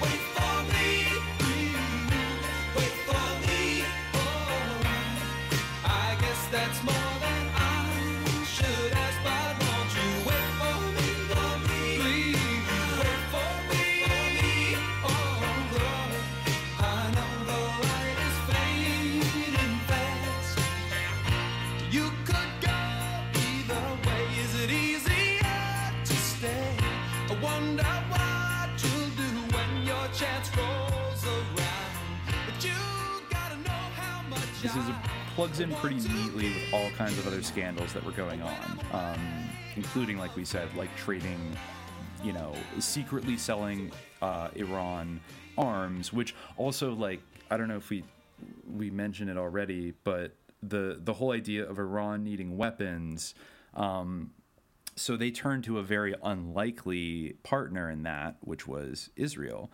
which, of course, the Ayatollah Khomeini and, like, the clerics were very against Israel. They were the little Satan under the great Satan, which is correct geopolitically for all these conspiracy people out there that think that, like, the Mossad runs everything. Like, this is actually a good example of how Israel actually does work and, like, the role they play, where they are basically looking after their own interests in the region. So even though they view the overthrow of the Shah as a loss of a great ally, and, a big national security threat for them, their more immediate threat is Saddam Hussein in Iraq. Yeah. And they're aware that Saddam Hussein has his eye on Iran, and he might start a military conflict with them. So even though they have this kind of ideological conflict with the new Iranian regime, when Iran came to some of their contacts in Israel and said, hey, do you think, there's this American embargo on us under Carter. Do you think you can get us, wheels for, like, tires for our F-4s, or certain kinds of small arms and weapons and things that we need to, like, run our Air Force and our military? And I guess the Israeli government under Begin, right? Who was a very hardline Likud president, who, very aggressively defended like Israel's kind of standing in like that region, and was really primarily concerned with like Arabs. And so he saw that Persians, Iranians, basically, even if they're Islamic, you know, they're very anti-Israel and they're Islamic, like maybe there's some room to work with them because at least they're better than Saddam Hussein, who's like very vocally, you know, both Arab and anti-Israel, etc. So right. they start this kind of setting up these kind of side deals where they can kind of resupply them. And this again, like regardless of, this probably was part of whatever was agreed to in the October surprise meetings, but it definitely was going on throughout the early 80s, where you had Israel covertly supporting Iran, and thus also the U.S. was covertly, once these deals happened in October of 1980, they were also covertly supporting Iran. And then a little bit later in the 80s, the U.S. started covertly supporting Iraq. Right. You know, there's that famous picture of Donald Rumsfeld shaking hands with Saddam Hussein, and I think we actually sold them chemical weapons in the 80s.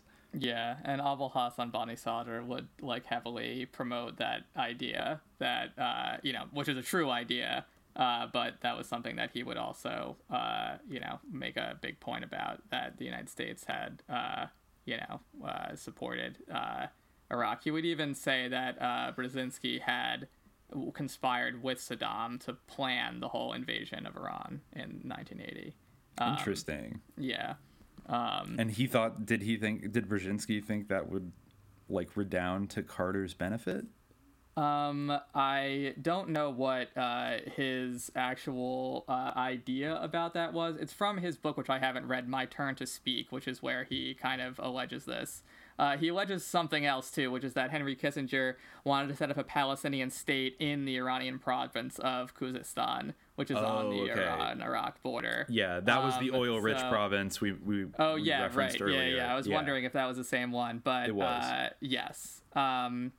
Anyway, yeah, so who can really say, but yeah. So well, I think maybe another big character in terms of somebody who comes out in the late 80s and starts talking smack is another, or claiming the October surprise was real, is another very colorful, interesting character who's like heavily involved in almost everything you could imagine in the 80s in terms of like Western covert ops, which is Ari Ben-Menashe. Mm-hmm. And he is interviewed in the PBS Frontline thing, and is basically, I think I saw somebody say recently that Ari Ben-Menashe had some connection even to like Epstein.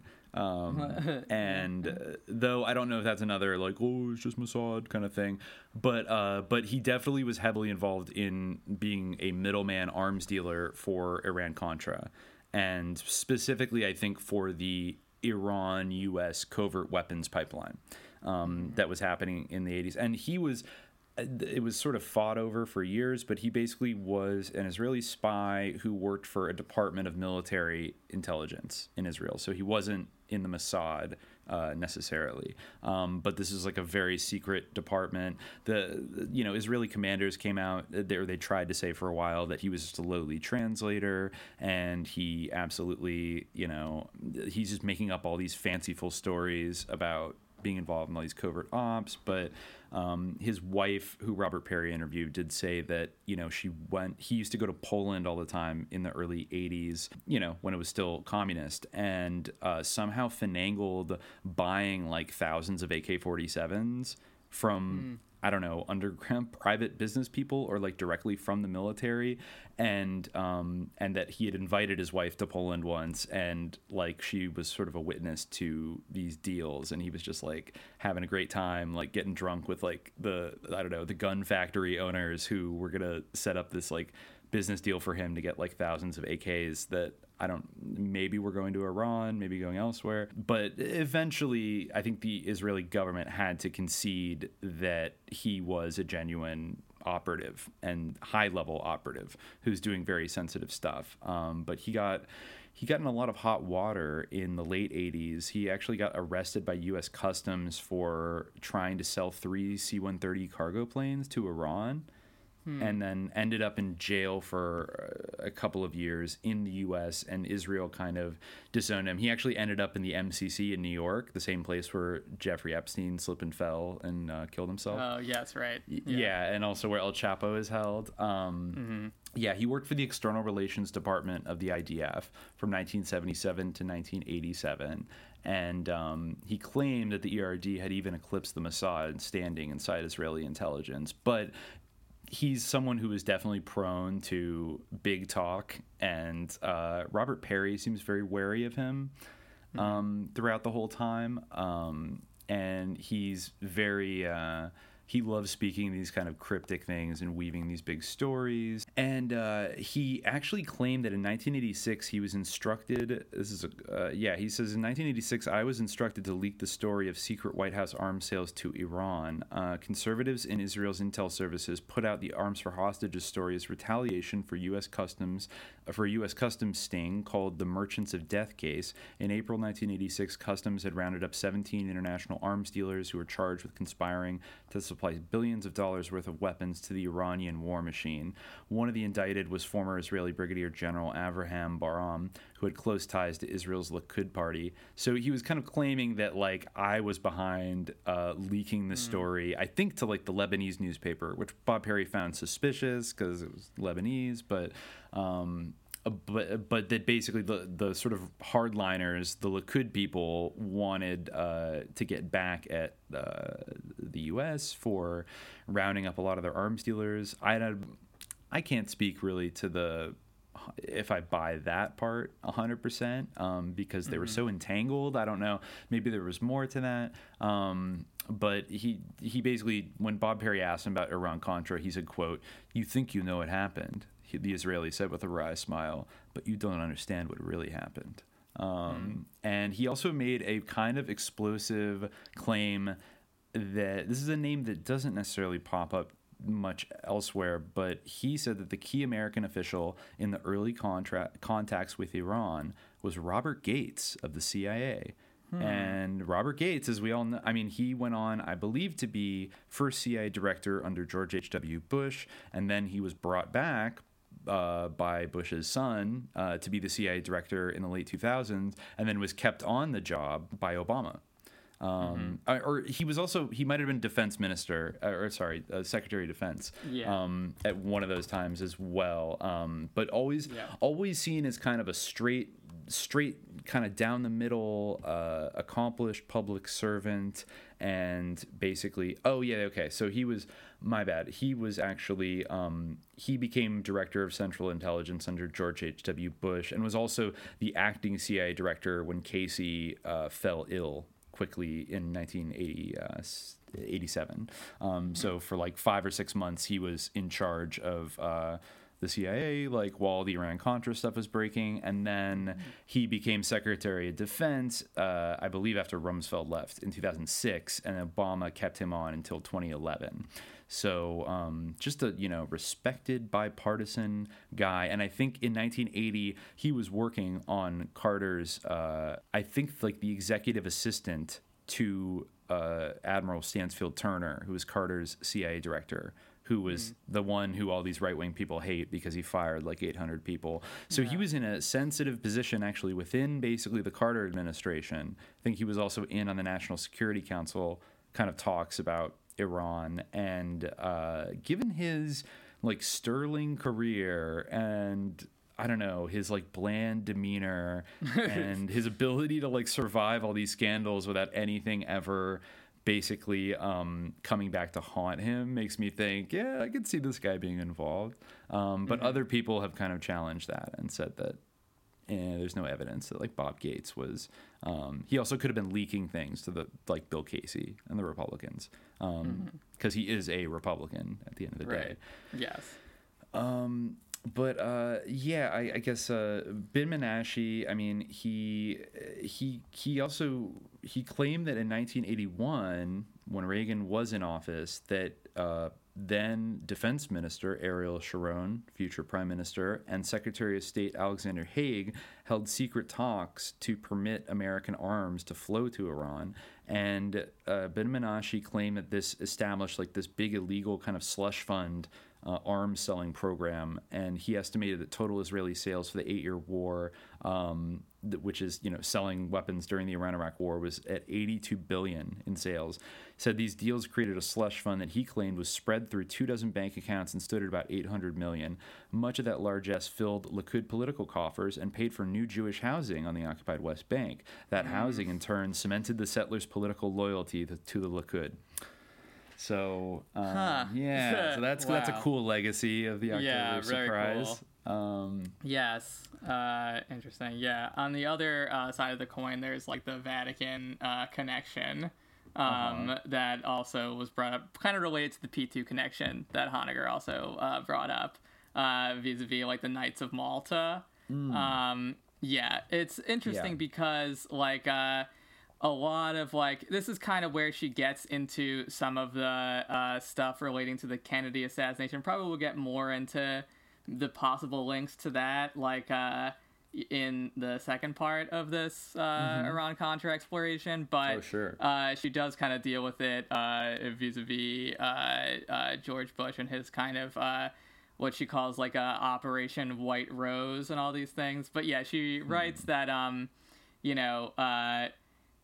Alicio Gelli himself, Michael Sedona, Alexander Haig, Reagan-Bush campaign manager William Casey, and former CIA Beirut Station Chief William Buckley were all also reportedly members of the Vatican's military order, the Knights of Malta. I've heard that. I know Bill Casey absolutely was. I've heard that George H.W. Bush was as well. Yeah. So, given that Knights of Malta member William Casey, Knights of Malta associate Cyrus Hashemi, and representative P2 linked Ayatollah Beheshti of Iran, and a representative of P2 member Alexander Haig reportedly met together on or around October 19th and 20th, 1980, at a hotel named Raphael, it may be more than coincidental that the residence of Italy's Prime Minister, Bettino Craxi, himself reportedly a right-hand man of Gelli's, is on the top floor of the Hotel Raphael in Rome. Although former Iranian President Abul Hassan Bani Sadr has reported that he believes the Reagan-Bush campaign and Iranian representatives met at the Raphael Hotel in Paris, France, it is possible that Mr. Bani Sadr incorrectly assumed that the Hotel Raphael referred to by his sources in Iran was the one in Paris, where he was newly exiled. Given Prime Minister Craxi's close association with Michael Ledeen and Ledeen's close association with both William Casey and Secretary of State Alexander Haig, who appointed him liaison to Craxi at the Department of State, it is possible that the Raphael suite, where the secret pre-election meeting reportedly took place, was in fact the Raphael Hotel in Rome. When the White House needed to contact Craxi in October 1985 in an attempt to intercept the jetliner carrying the hijackers of the Achille Lauro cruise ship, Oliver North asked Ledeen to call the Italian Prime Minister at his residence at the Raphael Hotel in Rome. According to Ledeen, Italy's military intelligence service, SISMI, many of whose top officers had belonged to Gelli's organization P2, knew about William Casey's secret initiative to Iran. The CIA's Rome station chief in 1981, Dwayne Dewey Claridge, became a favorite of the new CIA director, and the agency's Rome headquarters reportedly facilitated secret arms shipments to Iran from Italian ports beginning in the early 1980s. According to the Greek newspaper Dimikrotikos Logos, Alexander Haig's associate Robert McFarlane was tape recorded reminding Iranian officials during his late May 1986 trip to Iran, the one with the now infamous cake, that by then Iran had already received $1.3 billion in U.S. arms. Given Haig and Casey's reported membership in the Vatican's military order, the Knights of Malta, and the Vatican's links to Gelli's P2 through Michel Sedona and others, it may be more than a coincidence that the amount of money reportedly involved in the Banco Ambrosiano Vatican bank scandal was almost precisely the same figure, $1.4 billion. According to informant Y, again, that's Oswald De Winter. Some of this $1.4 billion was laundered through bank accounts in Panama, where the Panamanian general Manuel Noriega has access to records demonstrating this connection. If true, this may explain Noriega's boast that he had information which, if revealed, could substantially affect Vice President Bush's chances in the 1988 presidential election.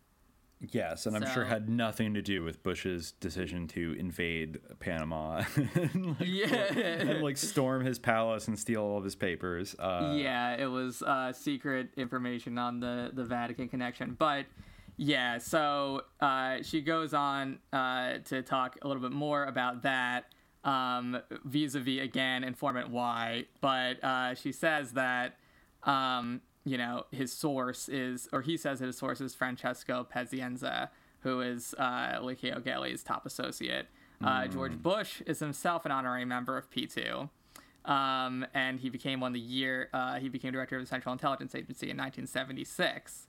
Although the author has no confirmation for this claim, it is a fact that Gelli's Lodge, especially P2's sister, Monte Carlo Comite, has branches in many countries besides Italy, and that the Grandmaster's key targets for membership have been top civilian and military intelligence officials. Well, but anyway. Including, of course, future, ridiculous strongman of Italy, Silvio Berlusconi, right? Who, as a media executive or media owner in the 80s, was a member of this lodge. Yes. And also worth mentioning that Licio Gelli was basically like an exalted guest of honor at Reagan's first inauguration. Yeah, so I mean, this is Licio, I was born a fascist, I will die a fascist, Gelli, who's I young. love how Italians are always saying things like that, just claiming how fascist they are, like, I'm 200% fascist, or things like. Exactly. I mean, somebody whose young biography is basically depicted in Solo, 120 Days of Sodom, is hanging out with George Bush and Ronald Reagan, and George Bush, the idea of him being a member of this kind of crypto-fascist Masonic lodge really makes you wonder what's going on behind that calm exterior. Yeah, well, she going deeper on the Bush connection, she writes that or Honegger writes that George Bush's code name for the secret Iran operation was White Rose. So she takes this very far, saying the reader will recall that the Rose of 20 was the code name for the control cell responsible for terrorism in Italy. So she draws a connection there with the Rose. Informant Y said that Gelli was behind removing the Shah of Iran from power, but he wanted Savak officers who had joined P2 and who were therefore under his control to stay on as part of Savama, Khomeini's new secret police. But anyway, so... she says that there are two further references to the White Rose that should be noted. Although they have no known relationship to the Reagan-Bush administration's secret Iran initiative, White Rose was the name of a radical right-wing pro-Batista group of anti-Castro Cubans based in Miami in the early 1960s at the time of the CIA Bay of Pigs operation. A source who worked in the agency in the early 1960s told The Nation that George Bush was involved in the Caribbean. There was very definite worry that some Cuban American groups were going to move against Castro and attempt to blame it on the CIA. Okay. Interesting. Well, yeah, he has been rumored to have been working for the CIA, at least in a kind of non-official capacity, with his Zapata offshore oil company that was just off the coast of Cuba, and then maybe with the JM Wave station in Miami, which is the huge CIA station that I think was run by Ted Shackley, who ended up, being a close friend and advisor to CIA Director Bush. I guess they never ran into each other and they just happened to become best friends. And of course, Felix Rodriguez, who we're probably going to spend a lot of time on in the next Iran-Contra episode, who was a close personal friend of Donald Gregg and George Bush, and allegedly used to keep the embalmed hand of Che Guevara, who he personally helped track down and murder. I think in Bolivia in 1967. That's very... he definitely had his watch. He wore Che Guevara's watch as a trophy, and was involved in the Phoenix program, etc. So that's very Hand of Saint Teresa, very, very Franco. It is. It really is. Her other connections to the White Rose. Well, there's two connections. The first one is very classic conspiracy theory, where she says the White Rose is also the symbol of the British Royal House of York, which fought the War of the Roses against the House of Lancaster, whose symbol was the Red Rose in England. President George Bush is related to English royalty, so that's obviously just your standard fare kind of royal bloodline discussion. Yeah. But there's another one where she's sort of speculating, if George Bush was in the P2, then Licio Gelli would probably have some kind of blackmail on him, because that was part of the initiation, as she describes it. Interesting. So, what kind of blackmail? What could it possibly be?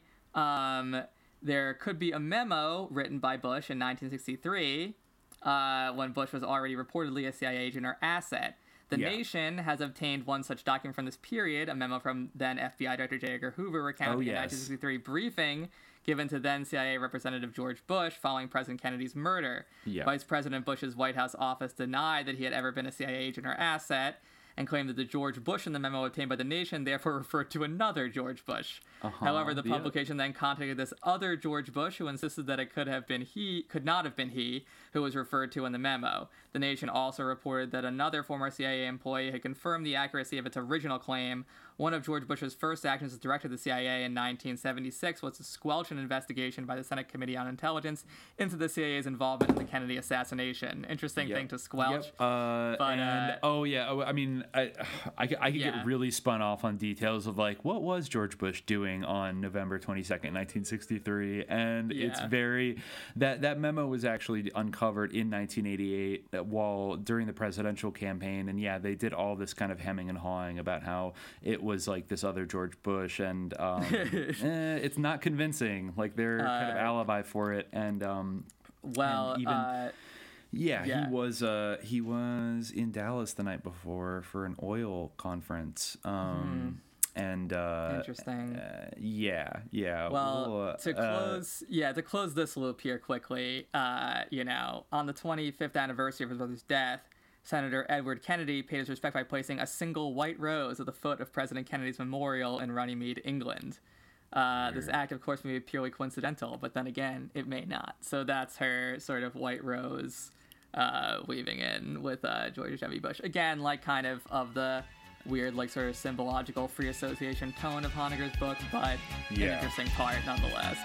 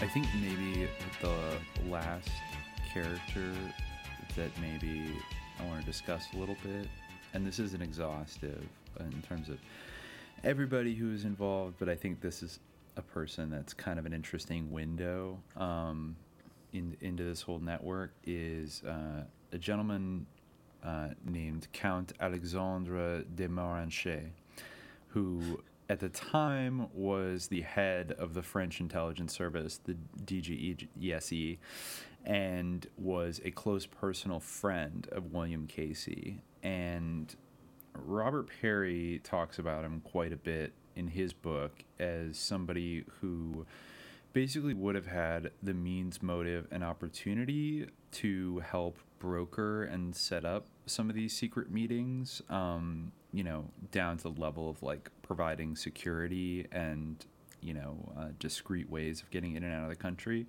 for people like Casey or Bush or Donald Gregg. But as I just said, he was a count and like an old kind of old money, high society Frenchman who was virulently anti-communist and I guess pro what he would call Western civilization, and was a similar mind to Bill Casey in terms of being very concerned about Soviet encroachment. And like we said before, like a lot of the technocrats were kind of poo-pooing the idea that either that the Soviet Union would collapse on its own accord. They certainly didn't think that, but also that we should go to extraordinary measures to make them collapse. But Desmarches was definitely on that tip. So he definitely had some meetings earlier in 1980 with Bill Casey. But I just wanted to read a little passage from Trick or Treason, and basically that sort of sketches out his worldview and maybe is a sort of omen of things that would come later in the 1980s when Reagan won. I guess I'll start here that in Desmarches' book, The Fourth World War, creepy, Desmarches cited the, quote, code of silence that a senior intelligence official accepts. Quote, "It is as profound as any blood fealty sworn by a tribal chieftain," he said. "The knowledge and power wielded by those in my chosen profession are accompanied by a need to guard our crown jewels in the most profound secrecy." In the book, Desmarches gave the reader a glimpse of a few jewels, but always in settings favorable to conservative causes. He described his post-election meeting with Reagan in California when the spy chief lectured the president-elect about the coming apocalypse. Desmarches said he warned Reagan, an interested student, about the growing dangers of international communism and third world terrorism. At another session after Reagan entered the White House, Desmarches stressed the need for a bold and imaginative action to protect Western interests. He then outlined a plan dubbed Operation Mosquito, which involved a joint U.S.-French covert action to smuggle drugs into Afghanistan to addict the Soviet soldiers. Quote, "If this works, you will upset the Russians," Desmarches said. He told the president, "There will be considerable pressure on them to pack up and go home and to avoid moral and physical disintegration." The French spy master said an enthusiastic Reagan quickly reached for the secure phone to call Casey. Desmarches wrote that Casey then asked the French spy chief to undertake the drug operation. With discreet White House backing, Operation Mosquito was put in place but ultimately was dropped for fear of public disclosure, Desmarches said. Okay, likely story. Still, in their commitment to aggressive covert operations against the Soviets, Casey, Reagan, and Desmarches appeared to be men of like minds. In his book, Desmarches also praised President Bush for his work at the CIA in 1966-77 and for his understanding that intelligence operations must be performed with utmost secrecy. In an early meeting with Bush in 1976, Desmarches proposed, quote, "some joint system of cooperation with the Americans, similar to the loose working arrangements we had with our European allies." Bush was sympathetic but cautious, Desmarches noted.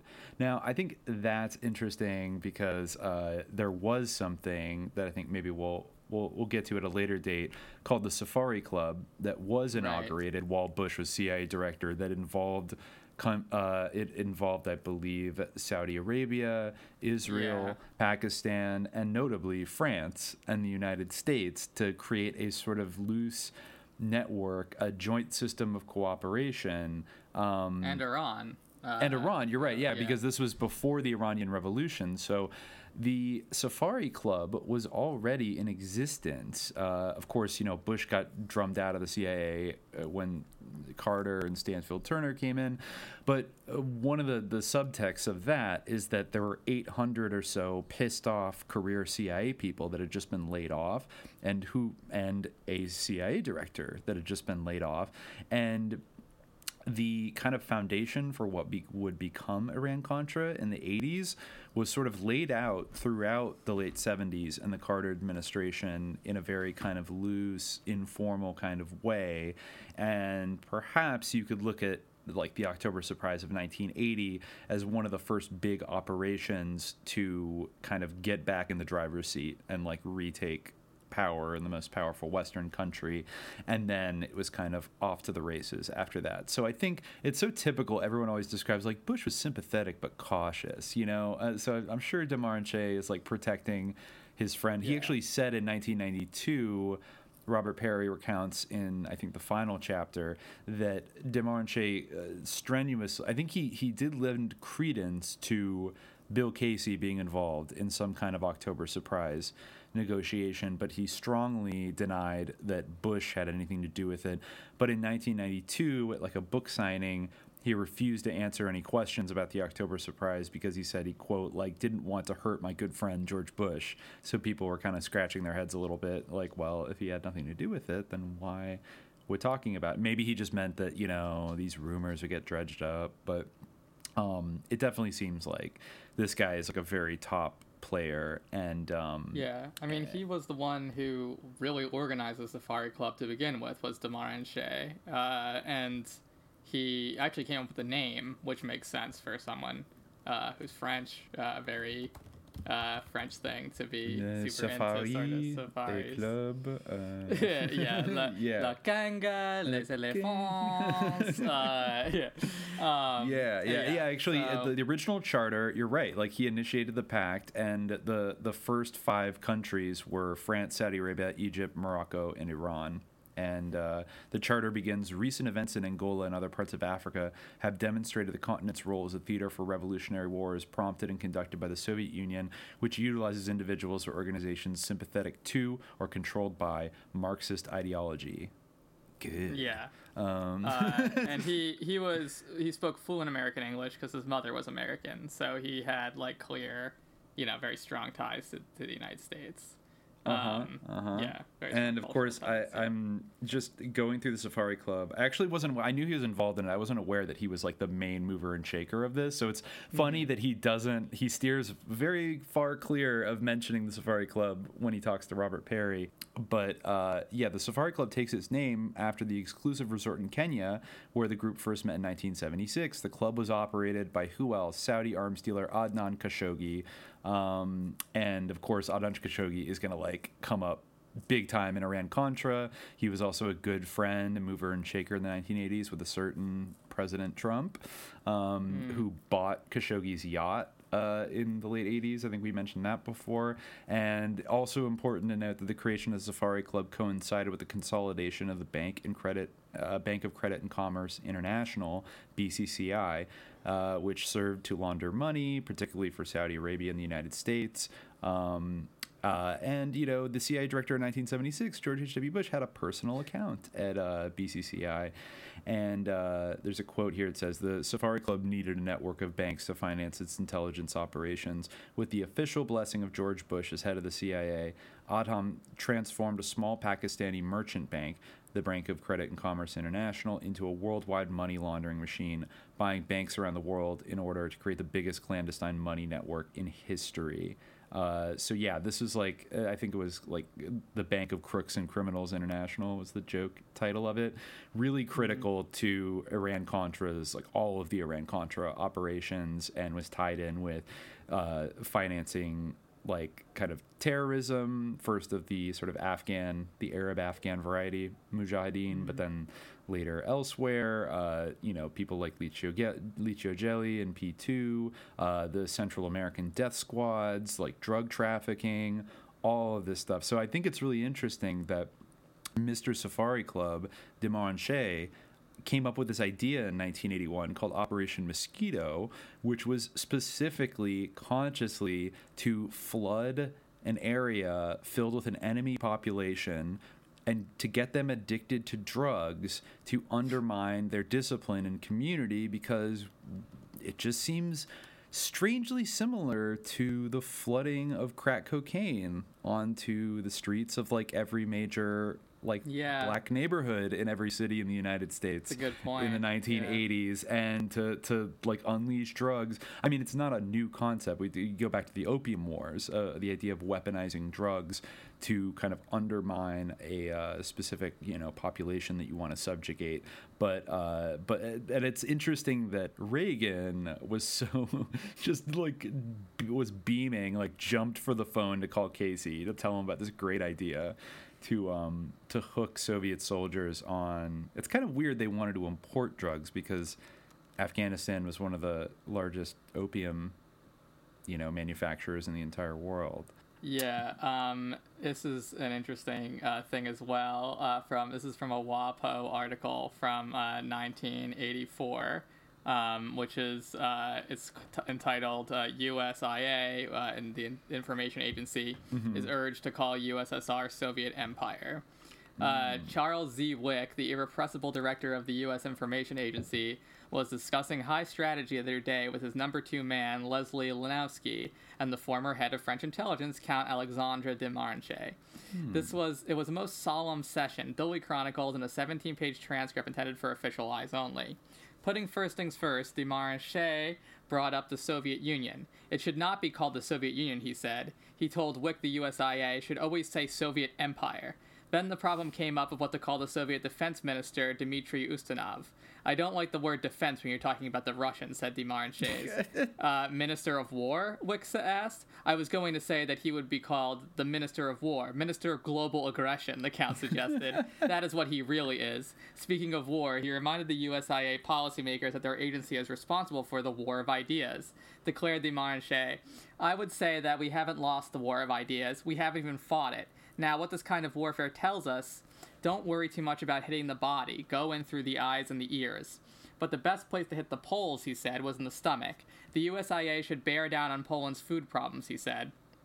Lack of food should be associated with communist ideas, something that we still see today. De Marenchey urged, I think simple things like this, Charles, are absolutely of paramount importance. And if we don't do this, why do the rest? This is absolutely, I think, vital. Do you agree? Lanowski quickly agreed. I think you are absolutely right, he said. Wick later made a comment which can only be classified as mystifying. I think you can, without bilaterals, be provocative, he said.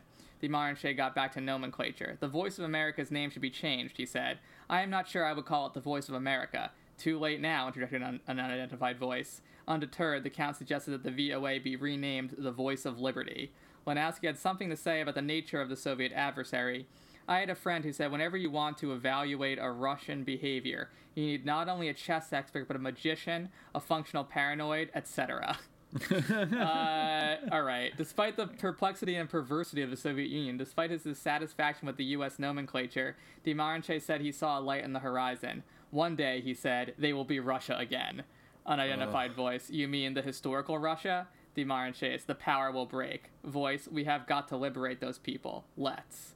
Oh God! Yeah, yes, I noticed that. It always triggers me a little bit when, throughout the Cold War, particularly these right-wing anti-communist people, like almost pathologically refer to the Soviet Union as Russia and Russians.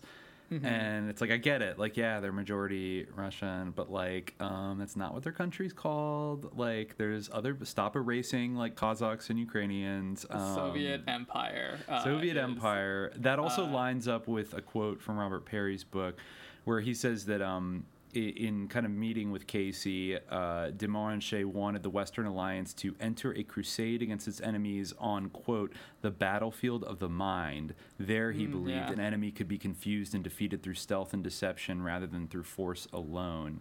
And yeah, that's exactly what they kind of started to do. I think we see a real explosion of both like hot proxy war and international crime and mind war in the 1980s, which like we'll probably talk in our next, like that is something that actually the Peter Schweitzer book Victory goes into to an extreme detail, also putting the pressure on Poland as kind of the most vulnerable point of like the Soviet alliance to basically ratchet up the misery and like basically deny them any kind of economic aid and like try to exacerbate the problems while also spending literally billions of dollars covertly supporting Solidarność.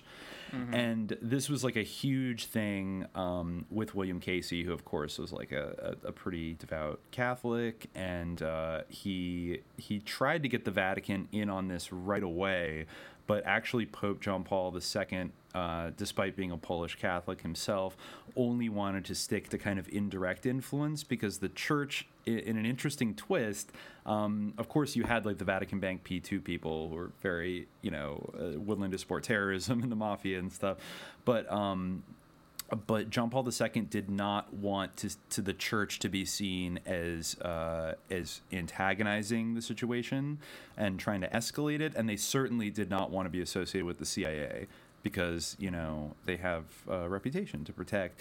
And it actually, it was after William Casey went to Rome the first time and tried to get an audience with the Pope, but he was instead given an audience with the Vatican's foreign minister, who basically told him at the end of the meeting, was kind of nice to him, but then said, what he asked, like, when will I get to meet the Pope? He said that he's not happening, you know, and basically said, like, you know, it's not going to happen. And then weirdly, maybe just like a month or two after that, a crazy Turkish Grey Wolf assassin shot the Pope in public.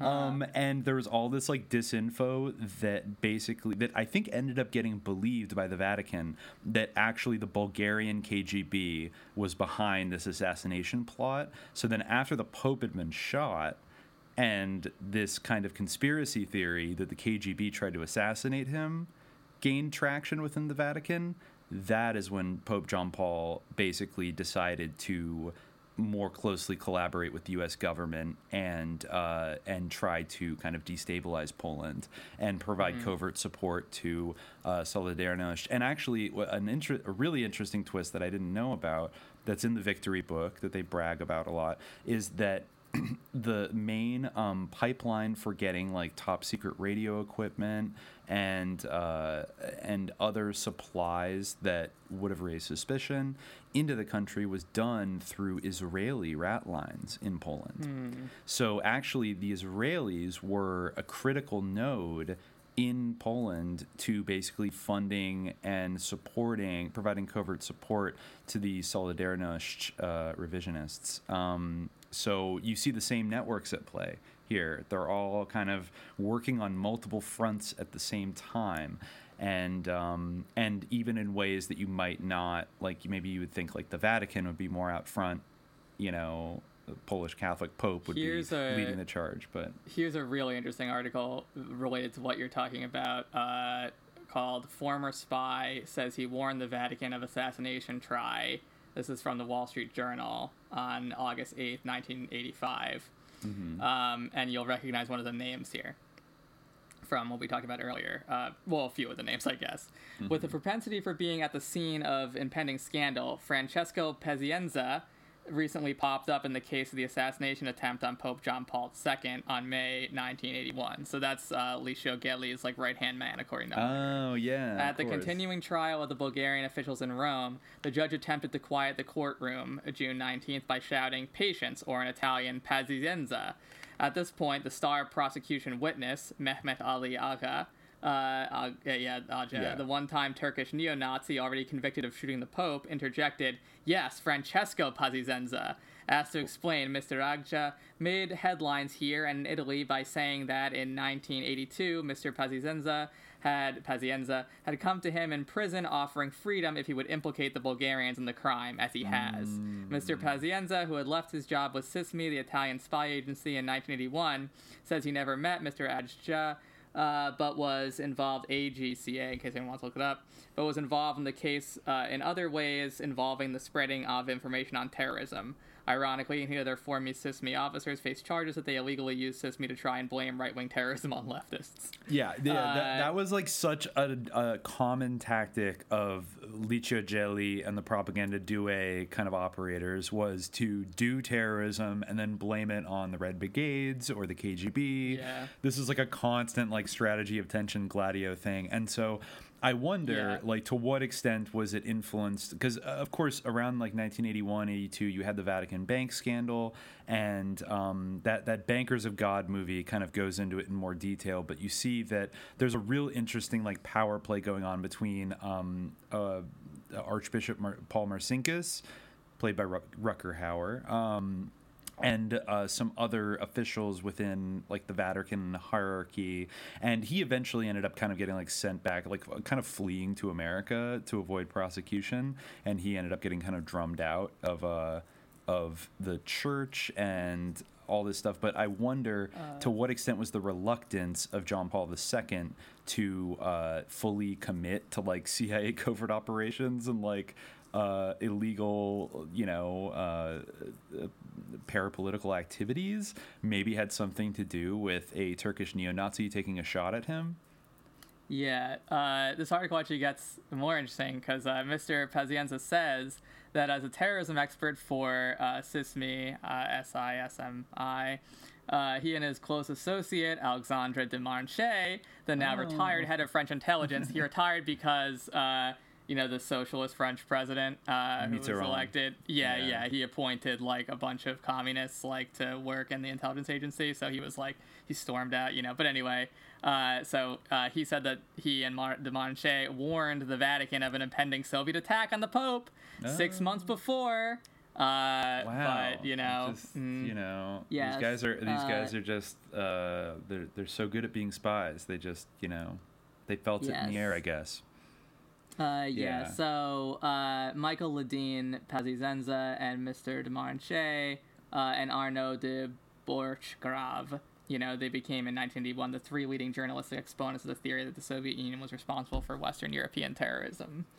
That was I mean, it's amazing. And then you see this repeat throughout the 80s where Cuba and like Nicaragua are fingered as the number one drug traffickers. It's kind of like today when literally every American politician just repeats the bullshit lie that Iran is the number one state sponsor of terrorism in the world. It's just like so objectively not true unless you expand the definition of terrorism to the point that it's meaningless. It's like obviously Saudi Arabia, if you're talking about at least that sort of Islamic quote unquote terrorism, like it's obviously Saudi Arabia, and probably like Qatar is second place, and actually probably the US more than anybody, and maybe the UK and France, like all but it's like such projection. Again, terrorism doesn't mean anything. Like terrorism is like a meaningless term that is in itself like loaded and like is overdetermined. Like if it just means like the use of violence to like cause fear, like that it's like, of course the US is the largest like sponsor of terrorism.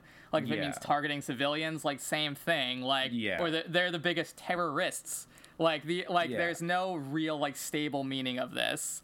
Like it's just a and term I would say like, that I mean if we want to delegitimize violence like as a propaganda technique, like and if we want to like even stick with a kind of normative definition of terrorism, all the people we've talked about in this episode are literally the biggest terrorists of like the late 20th century and like are kind of like an almost like a mega network of like international terrorists that are kind of pulling the strings. I mean, just to quote de Marnche one more time, he wrote, I think in his book, that I believe in the raison d'etat, which may outweigh any conventional morality.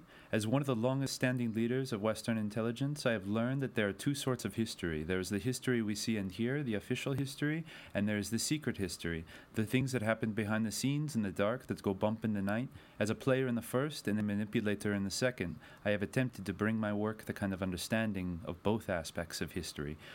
So, like, he's basically telling you right there that he's, well, first of all, that he believes in la raison d'etat might outweigh any conventional morality. So he's already telling you right off the bat that you have to put that aside and may possibly be willing to do some of the worst things imaginable as long basically I mean the ultimate straw man about like communist countries is like they think the end justifies the means. Well what the fuck is this? Like I mean this is like the ultimate ends justifying the means of like we can work with Nazis, we can run pedo rings, we can do drug trafficking, we can target like racist in a racist way, like target populations we don't like, we can flood regions with drugs, we can do tons of white-collar crime and money laundering. We can constantly lie to the people that elected us. It's like the most satanic shit ever, but it is okay because,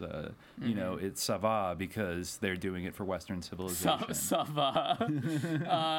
Just comme ci, comme ça. What's the big deal? It's just comme ci, comme ça. But I mean I guess actually like according to Wikipedia, I'm seeing this now on Wikipedia, on the Wikipedia article for de Marnche, but according to this article, his book, The Fourth World War, had like a renaissance among American elites after 9/11 because it was seen as being prescient of the role of terrorism, so people were once again picking it up and saying, oh, he was right all along, So yeah, all these Bush administration adjacent Nazis could just they could just smell it in the air. They just knew it was coming. Yeah, it's a pretty, I'm willing to believe that all these people, were doing something. It is completely in line with their MO and what they wanted and what they ended up getting. And it's kind of amazing that this would still be poo-pooed, but also not surprising because Bush just had this stranglehold basically on, I don't know. I mean, and Demarche mentions literally almost like mind war. And I think that that had so much to do with their strategy in the 80s of changing, I think as Don Draper said once, if you don't like what's being said, change the conversation. And they did kind of successfully do that. I just want to mention one other thing we forgot to get to earlier is there's a sub-scandal within the October Surprise or related to the 1980 campaign that was called, at the time, DebateGate.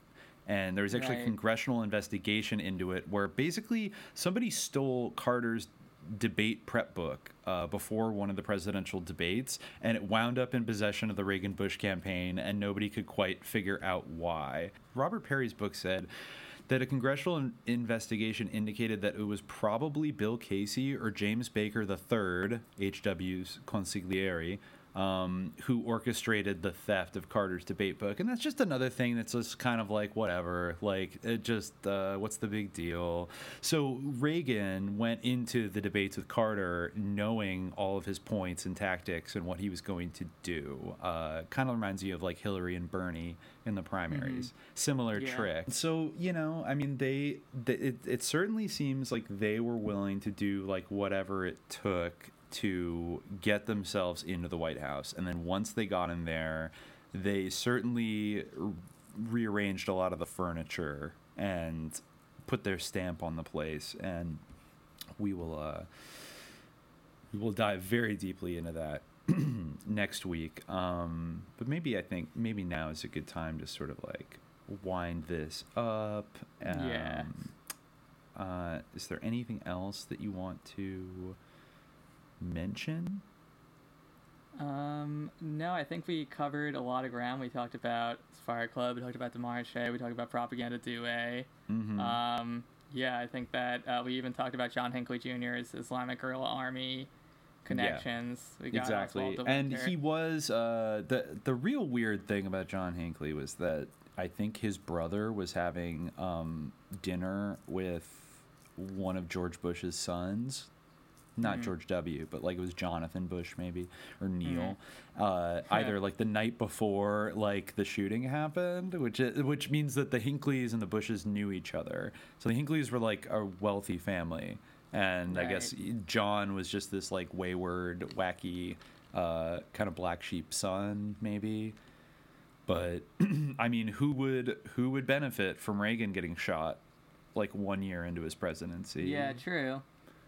I mean, and somebody who might even have a little bit of a track record of getting rid of certain presidents. Yeah, well, I guess when God shone that light down on him, he was protected from the bullets. So that plot was, I guess, foiled. But I'm glad we had that nugget of information about Honegger because I've wondered about her for years. She's a name I discovered a long time ago, and she did work with Mae Brussell in the 80s. Yeah. She's thanked in her book, but I especially when I started to see her later stuff with insisting that a particle beam weapon is what took down the World Trade Center, and I forget if she's a no-planer or not, but she was in that 9/11 truth mix. She definitely is. Some of the more bold and kind of eye-rolling kind of claims that, to her are absolutely you're a limited hangout if you're not talking about directed energy weapons. And still has this reverence for Ronald Reagan, which I think you see a lot on the right with people that have been... I guess maybe it was just inevitable that George H.W. Bush was going to get singled out as a sketch character. But you could still hold that hope for Ronnie, the sacred cowboy. who, just wanted to make America great again. And I am not, though I don't think he was involved to the kind of granular level that people like Bill Casey and Donald Gregg or Richard Allen or George Bush were in. He's the kind of guy that when some French spy shows up and tells you about Operation Mosquito to get all the Soviet soldiers addicted to heroin, he jumps for the phone to call Bill Casey to tell him to do it. So or just like, hey, Mr. President, should we do whatever we can to support the Contras? Okay. And then they go off and mine the harbors and train death squads and bring 1 million tons of cocaine into America. And who knows? Maybe he was going senile. Maybe it was a kind of keeping it compartmentalized so you wouldn't have a Nixon repeat where the president knew something. It's hard to say, but I think it's safe to say that I don't know if we should let Saint Ronnie off the hook. Yeah. It's certainly not. I certainly don't think that God approved of Ronald Reagan. That's my take on the issue. I would say no. I do not think that God parted the heavens to bless Ronald Reagan while he was giving his inaugural address. I'm just going to go out on a limb and say that. But maybe the party of God, Hezbollah, was behind it all, right, and of course. We can blame it all on the swarthy on those cunning Iranians, whether it be the cunning Persians or the swarthy Israelis. It was all their doing, and our benighted waspy elites had nothing to do with it. Mm-hmm.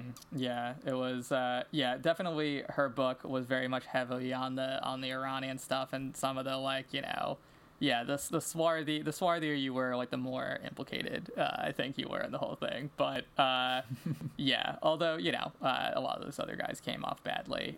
But some of this actually kind of reminded me of the Somerton Man thing.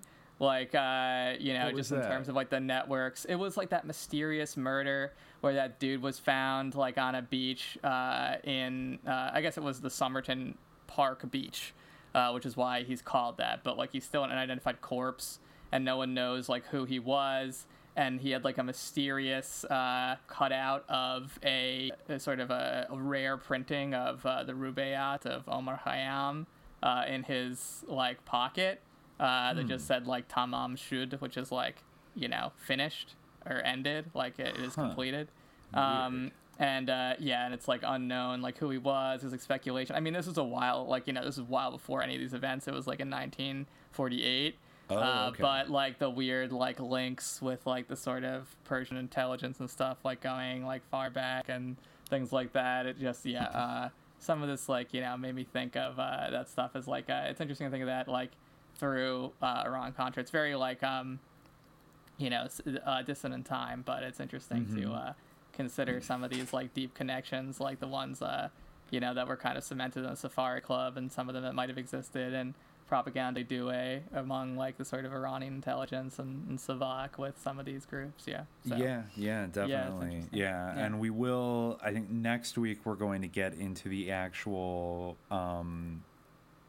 kind of Contra part, more of the Contra part of the Iran, because I think that the Contra half is more shocking and disturbing and kind of totally criminal in a way that you could come up for excuses why people would be covertly selling arms to Iran for geopolitical reasons, and it's not a great thing to do, but is it the most kind of satanic thing you could imagine? No. I mean, it's we were supporting the Shah, and that was totally okay, even though he was murdering and torturing people. So I think, and I noticed that even calling it Iran Contra, there was always an emphasis in the mainstream media when they finally did report on it that it was all about this Iran thing because they're supposed to be the bad guys. They're supposed to be our enemies. There was this obsession over well, Mr. Reagan, you are a big tough guy, but here you are selling weapons to the bad people.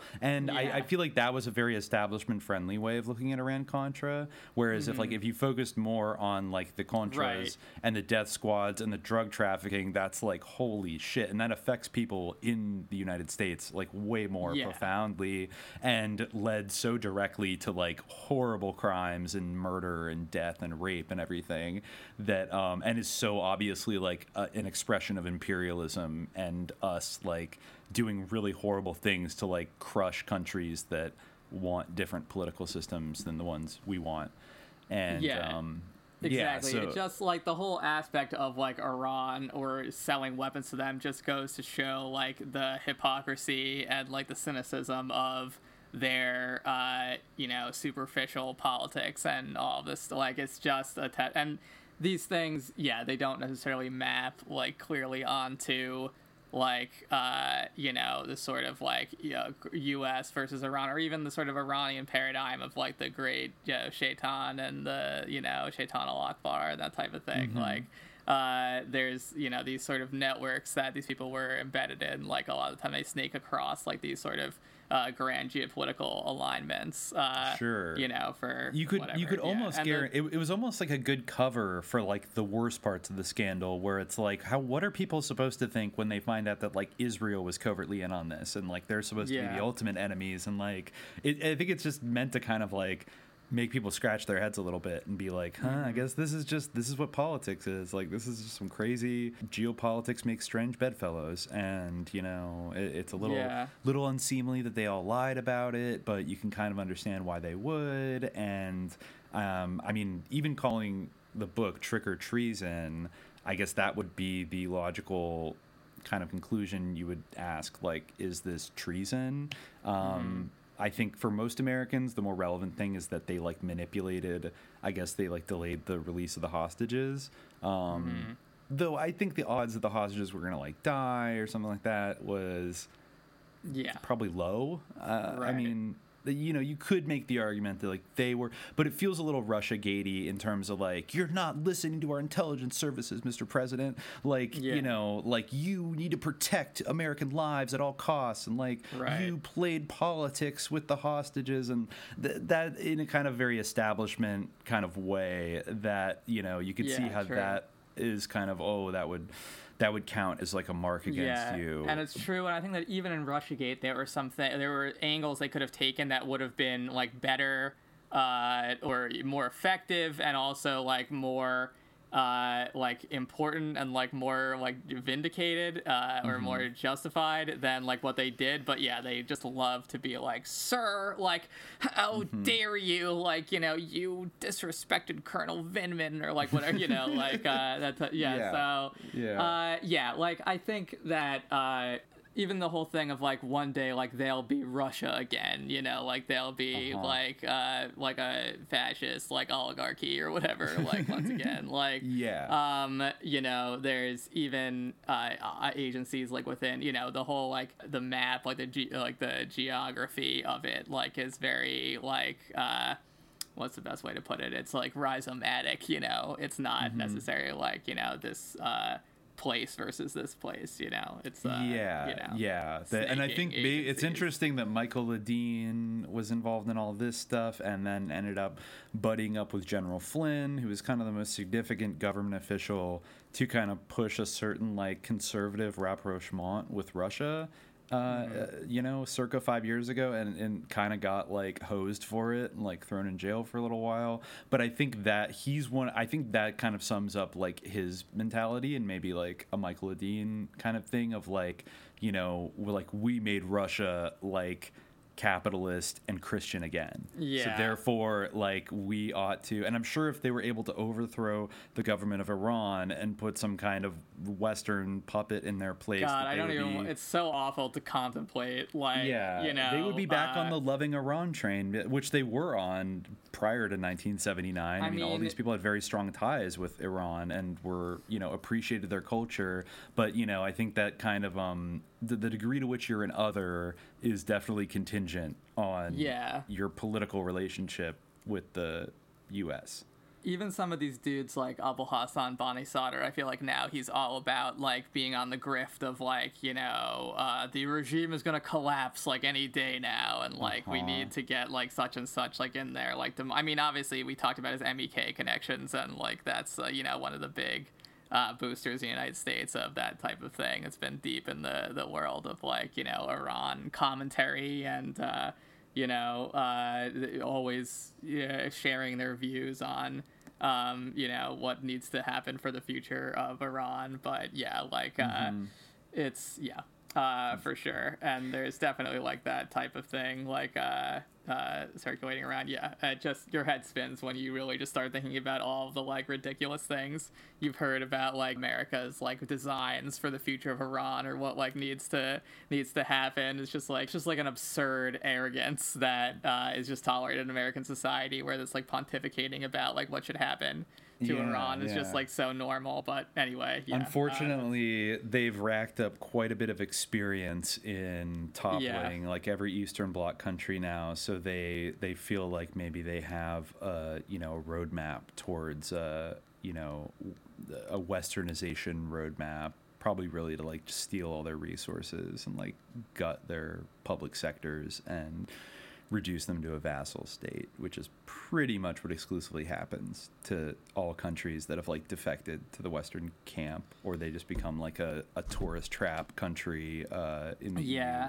It's a tragic situation. Like, the fate of, you can see the fate of the GCC countries, not that they were ever like beacons of like, autonomy or whatever, but, it's just, the heavy influence of being tied to the Great Satan.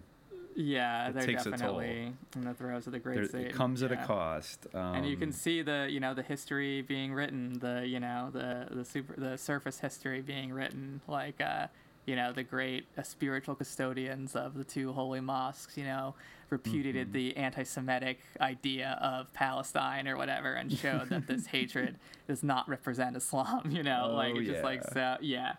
The Fourth Reich of Palestine was crushed by an international alliance. It's despicable. Oh God. We're gonna next week we're gonna find even more Nazis involved in this whole web. But I think for now we'll leave it there. Next public episode next week is gonna be a part 2 about the real meat of Iran-Contra. And what kind of world all these sketchy characters won by doing the October Surprise. In 1980. So we will see you all then. Or subscribe to Awara. Yes, we're doing an Awara Frequency. Yes. We will see you before then. We got a couple, maybe a little 2-part bonus episode. That might have dropped by the time we post this, but gonna be some good juicy dark content out there. You can go to patreon.com/subliminaljihad and get on that frequency. But if not, come back next time for part 2, Smuggler's Blues. And until then, dear listeners, stay vigilant. Peace. Well, the first thing I want to say is mandate my ass. Because it seems as though we've been convinced that 26% of the registered voters, not even 26% of the American people, but 26% of the registered voters form a mandate or a landslide. 21% voted for Skippy and 3-4% voted for somebody else who might have been running. But I remember in this year that we have now declared the year from Shogun to Reagan, I remember what I said about Reagan. Meant it. Acted like an actor. Hollywood. Acted like a liberal. Acted like General Franco when he acted like governor of California. Then he acted like a Republican. Then he acted like somebody was going to vote for him for president. And now we act like 26% of the registered voters is actually a mandate. We're all actors in this, I suppose. What has happened is that in the last 20 years, America has changed from a producer to a consumer. And all consumers know that when the producer names the tune, the consumer has got to dance. That's the way it is. We used to be a producer, very inflexible at that, and now we are consumers and finding it difficult to understand. natural resources and minerals will change your world. The Arabs used to be in the third world. They have bought the second world and put a firm down payment on the first one. Controlling your resources will control your world. This country has been surprised by the way the world looks now. They don't know if they want to be Matt Dillon or Bob Dylan. They don't know if they want to be diplomats or continue the same policy of nuclear nightmare diplomacy. John Foster Dulles ain't nothing but the name of an airport now. The idea concerns the fact that this country wants nostalgia. They want to go back as far as they can, even if it's only as far as last week. Not to face now or tomorrow, but to face backwards. And yesterday was the day of our cinema heroes riding to the rescue at the last possible moment.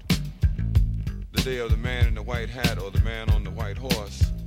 Or the man who always came to save America at the last moment. Someone always came to save America at the last moment, especially in B-movies.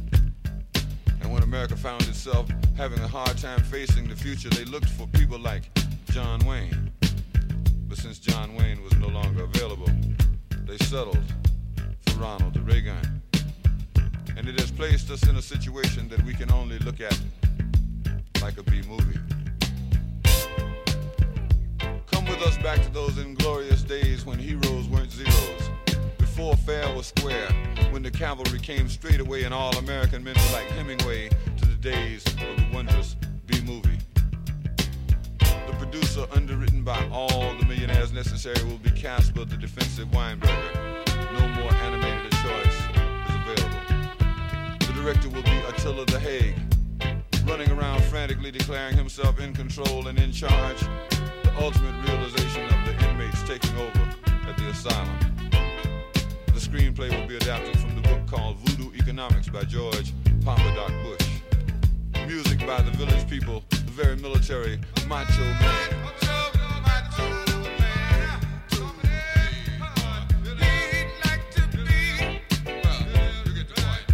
A theme song for saber rattling and selling wars door to door.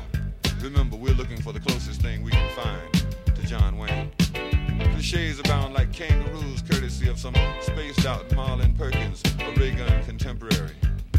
Cliches like itchy trigger finger and tall in the saddle and riding off or on into the sunset. Cliches like get off of my planet by sundown.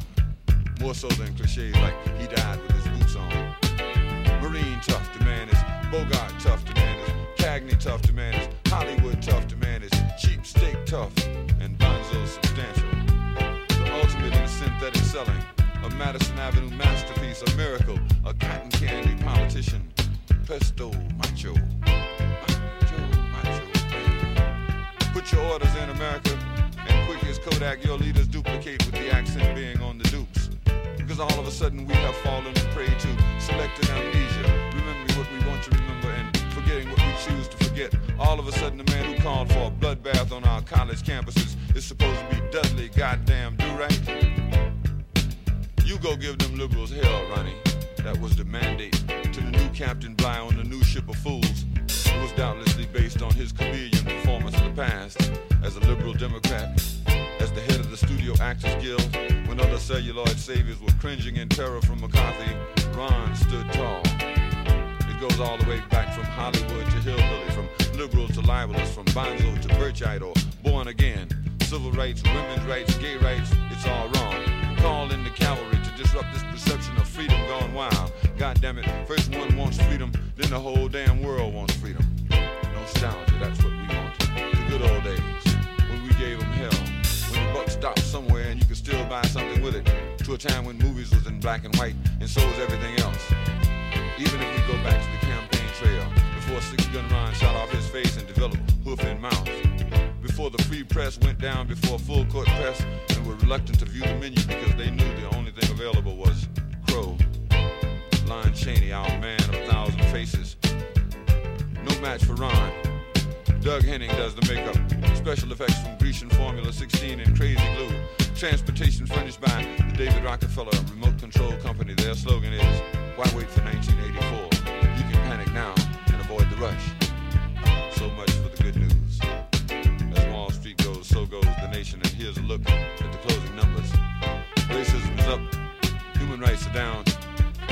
shaky. War items are hot. The house claims all ties. Jobs are down, money is scarce, and common sense is at an all-time low in heavy trading. Movies were looking better than ever, and now no one is looking because we're starring in a big movie. And we would rather had John Wayne. We would rather had John Wayne. And you don't need to be in no hurry. And you ain't never really got to worry. And you don't need to check on how you feel. Just keep repeating that none of this is real.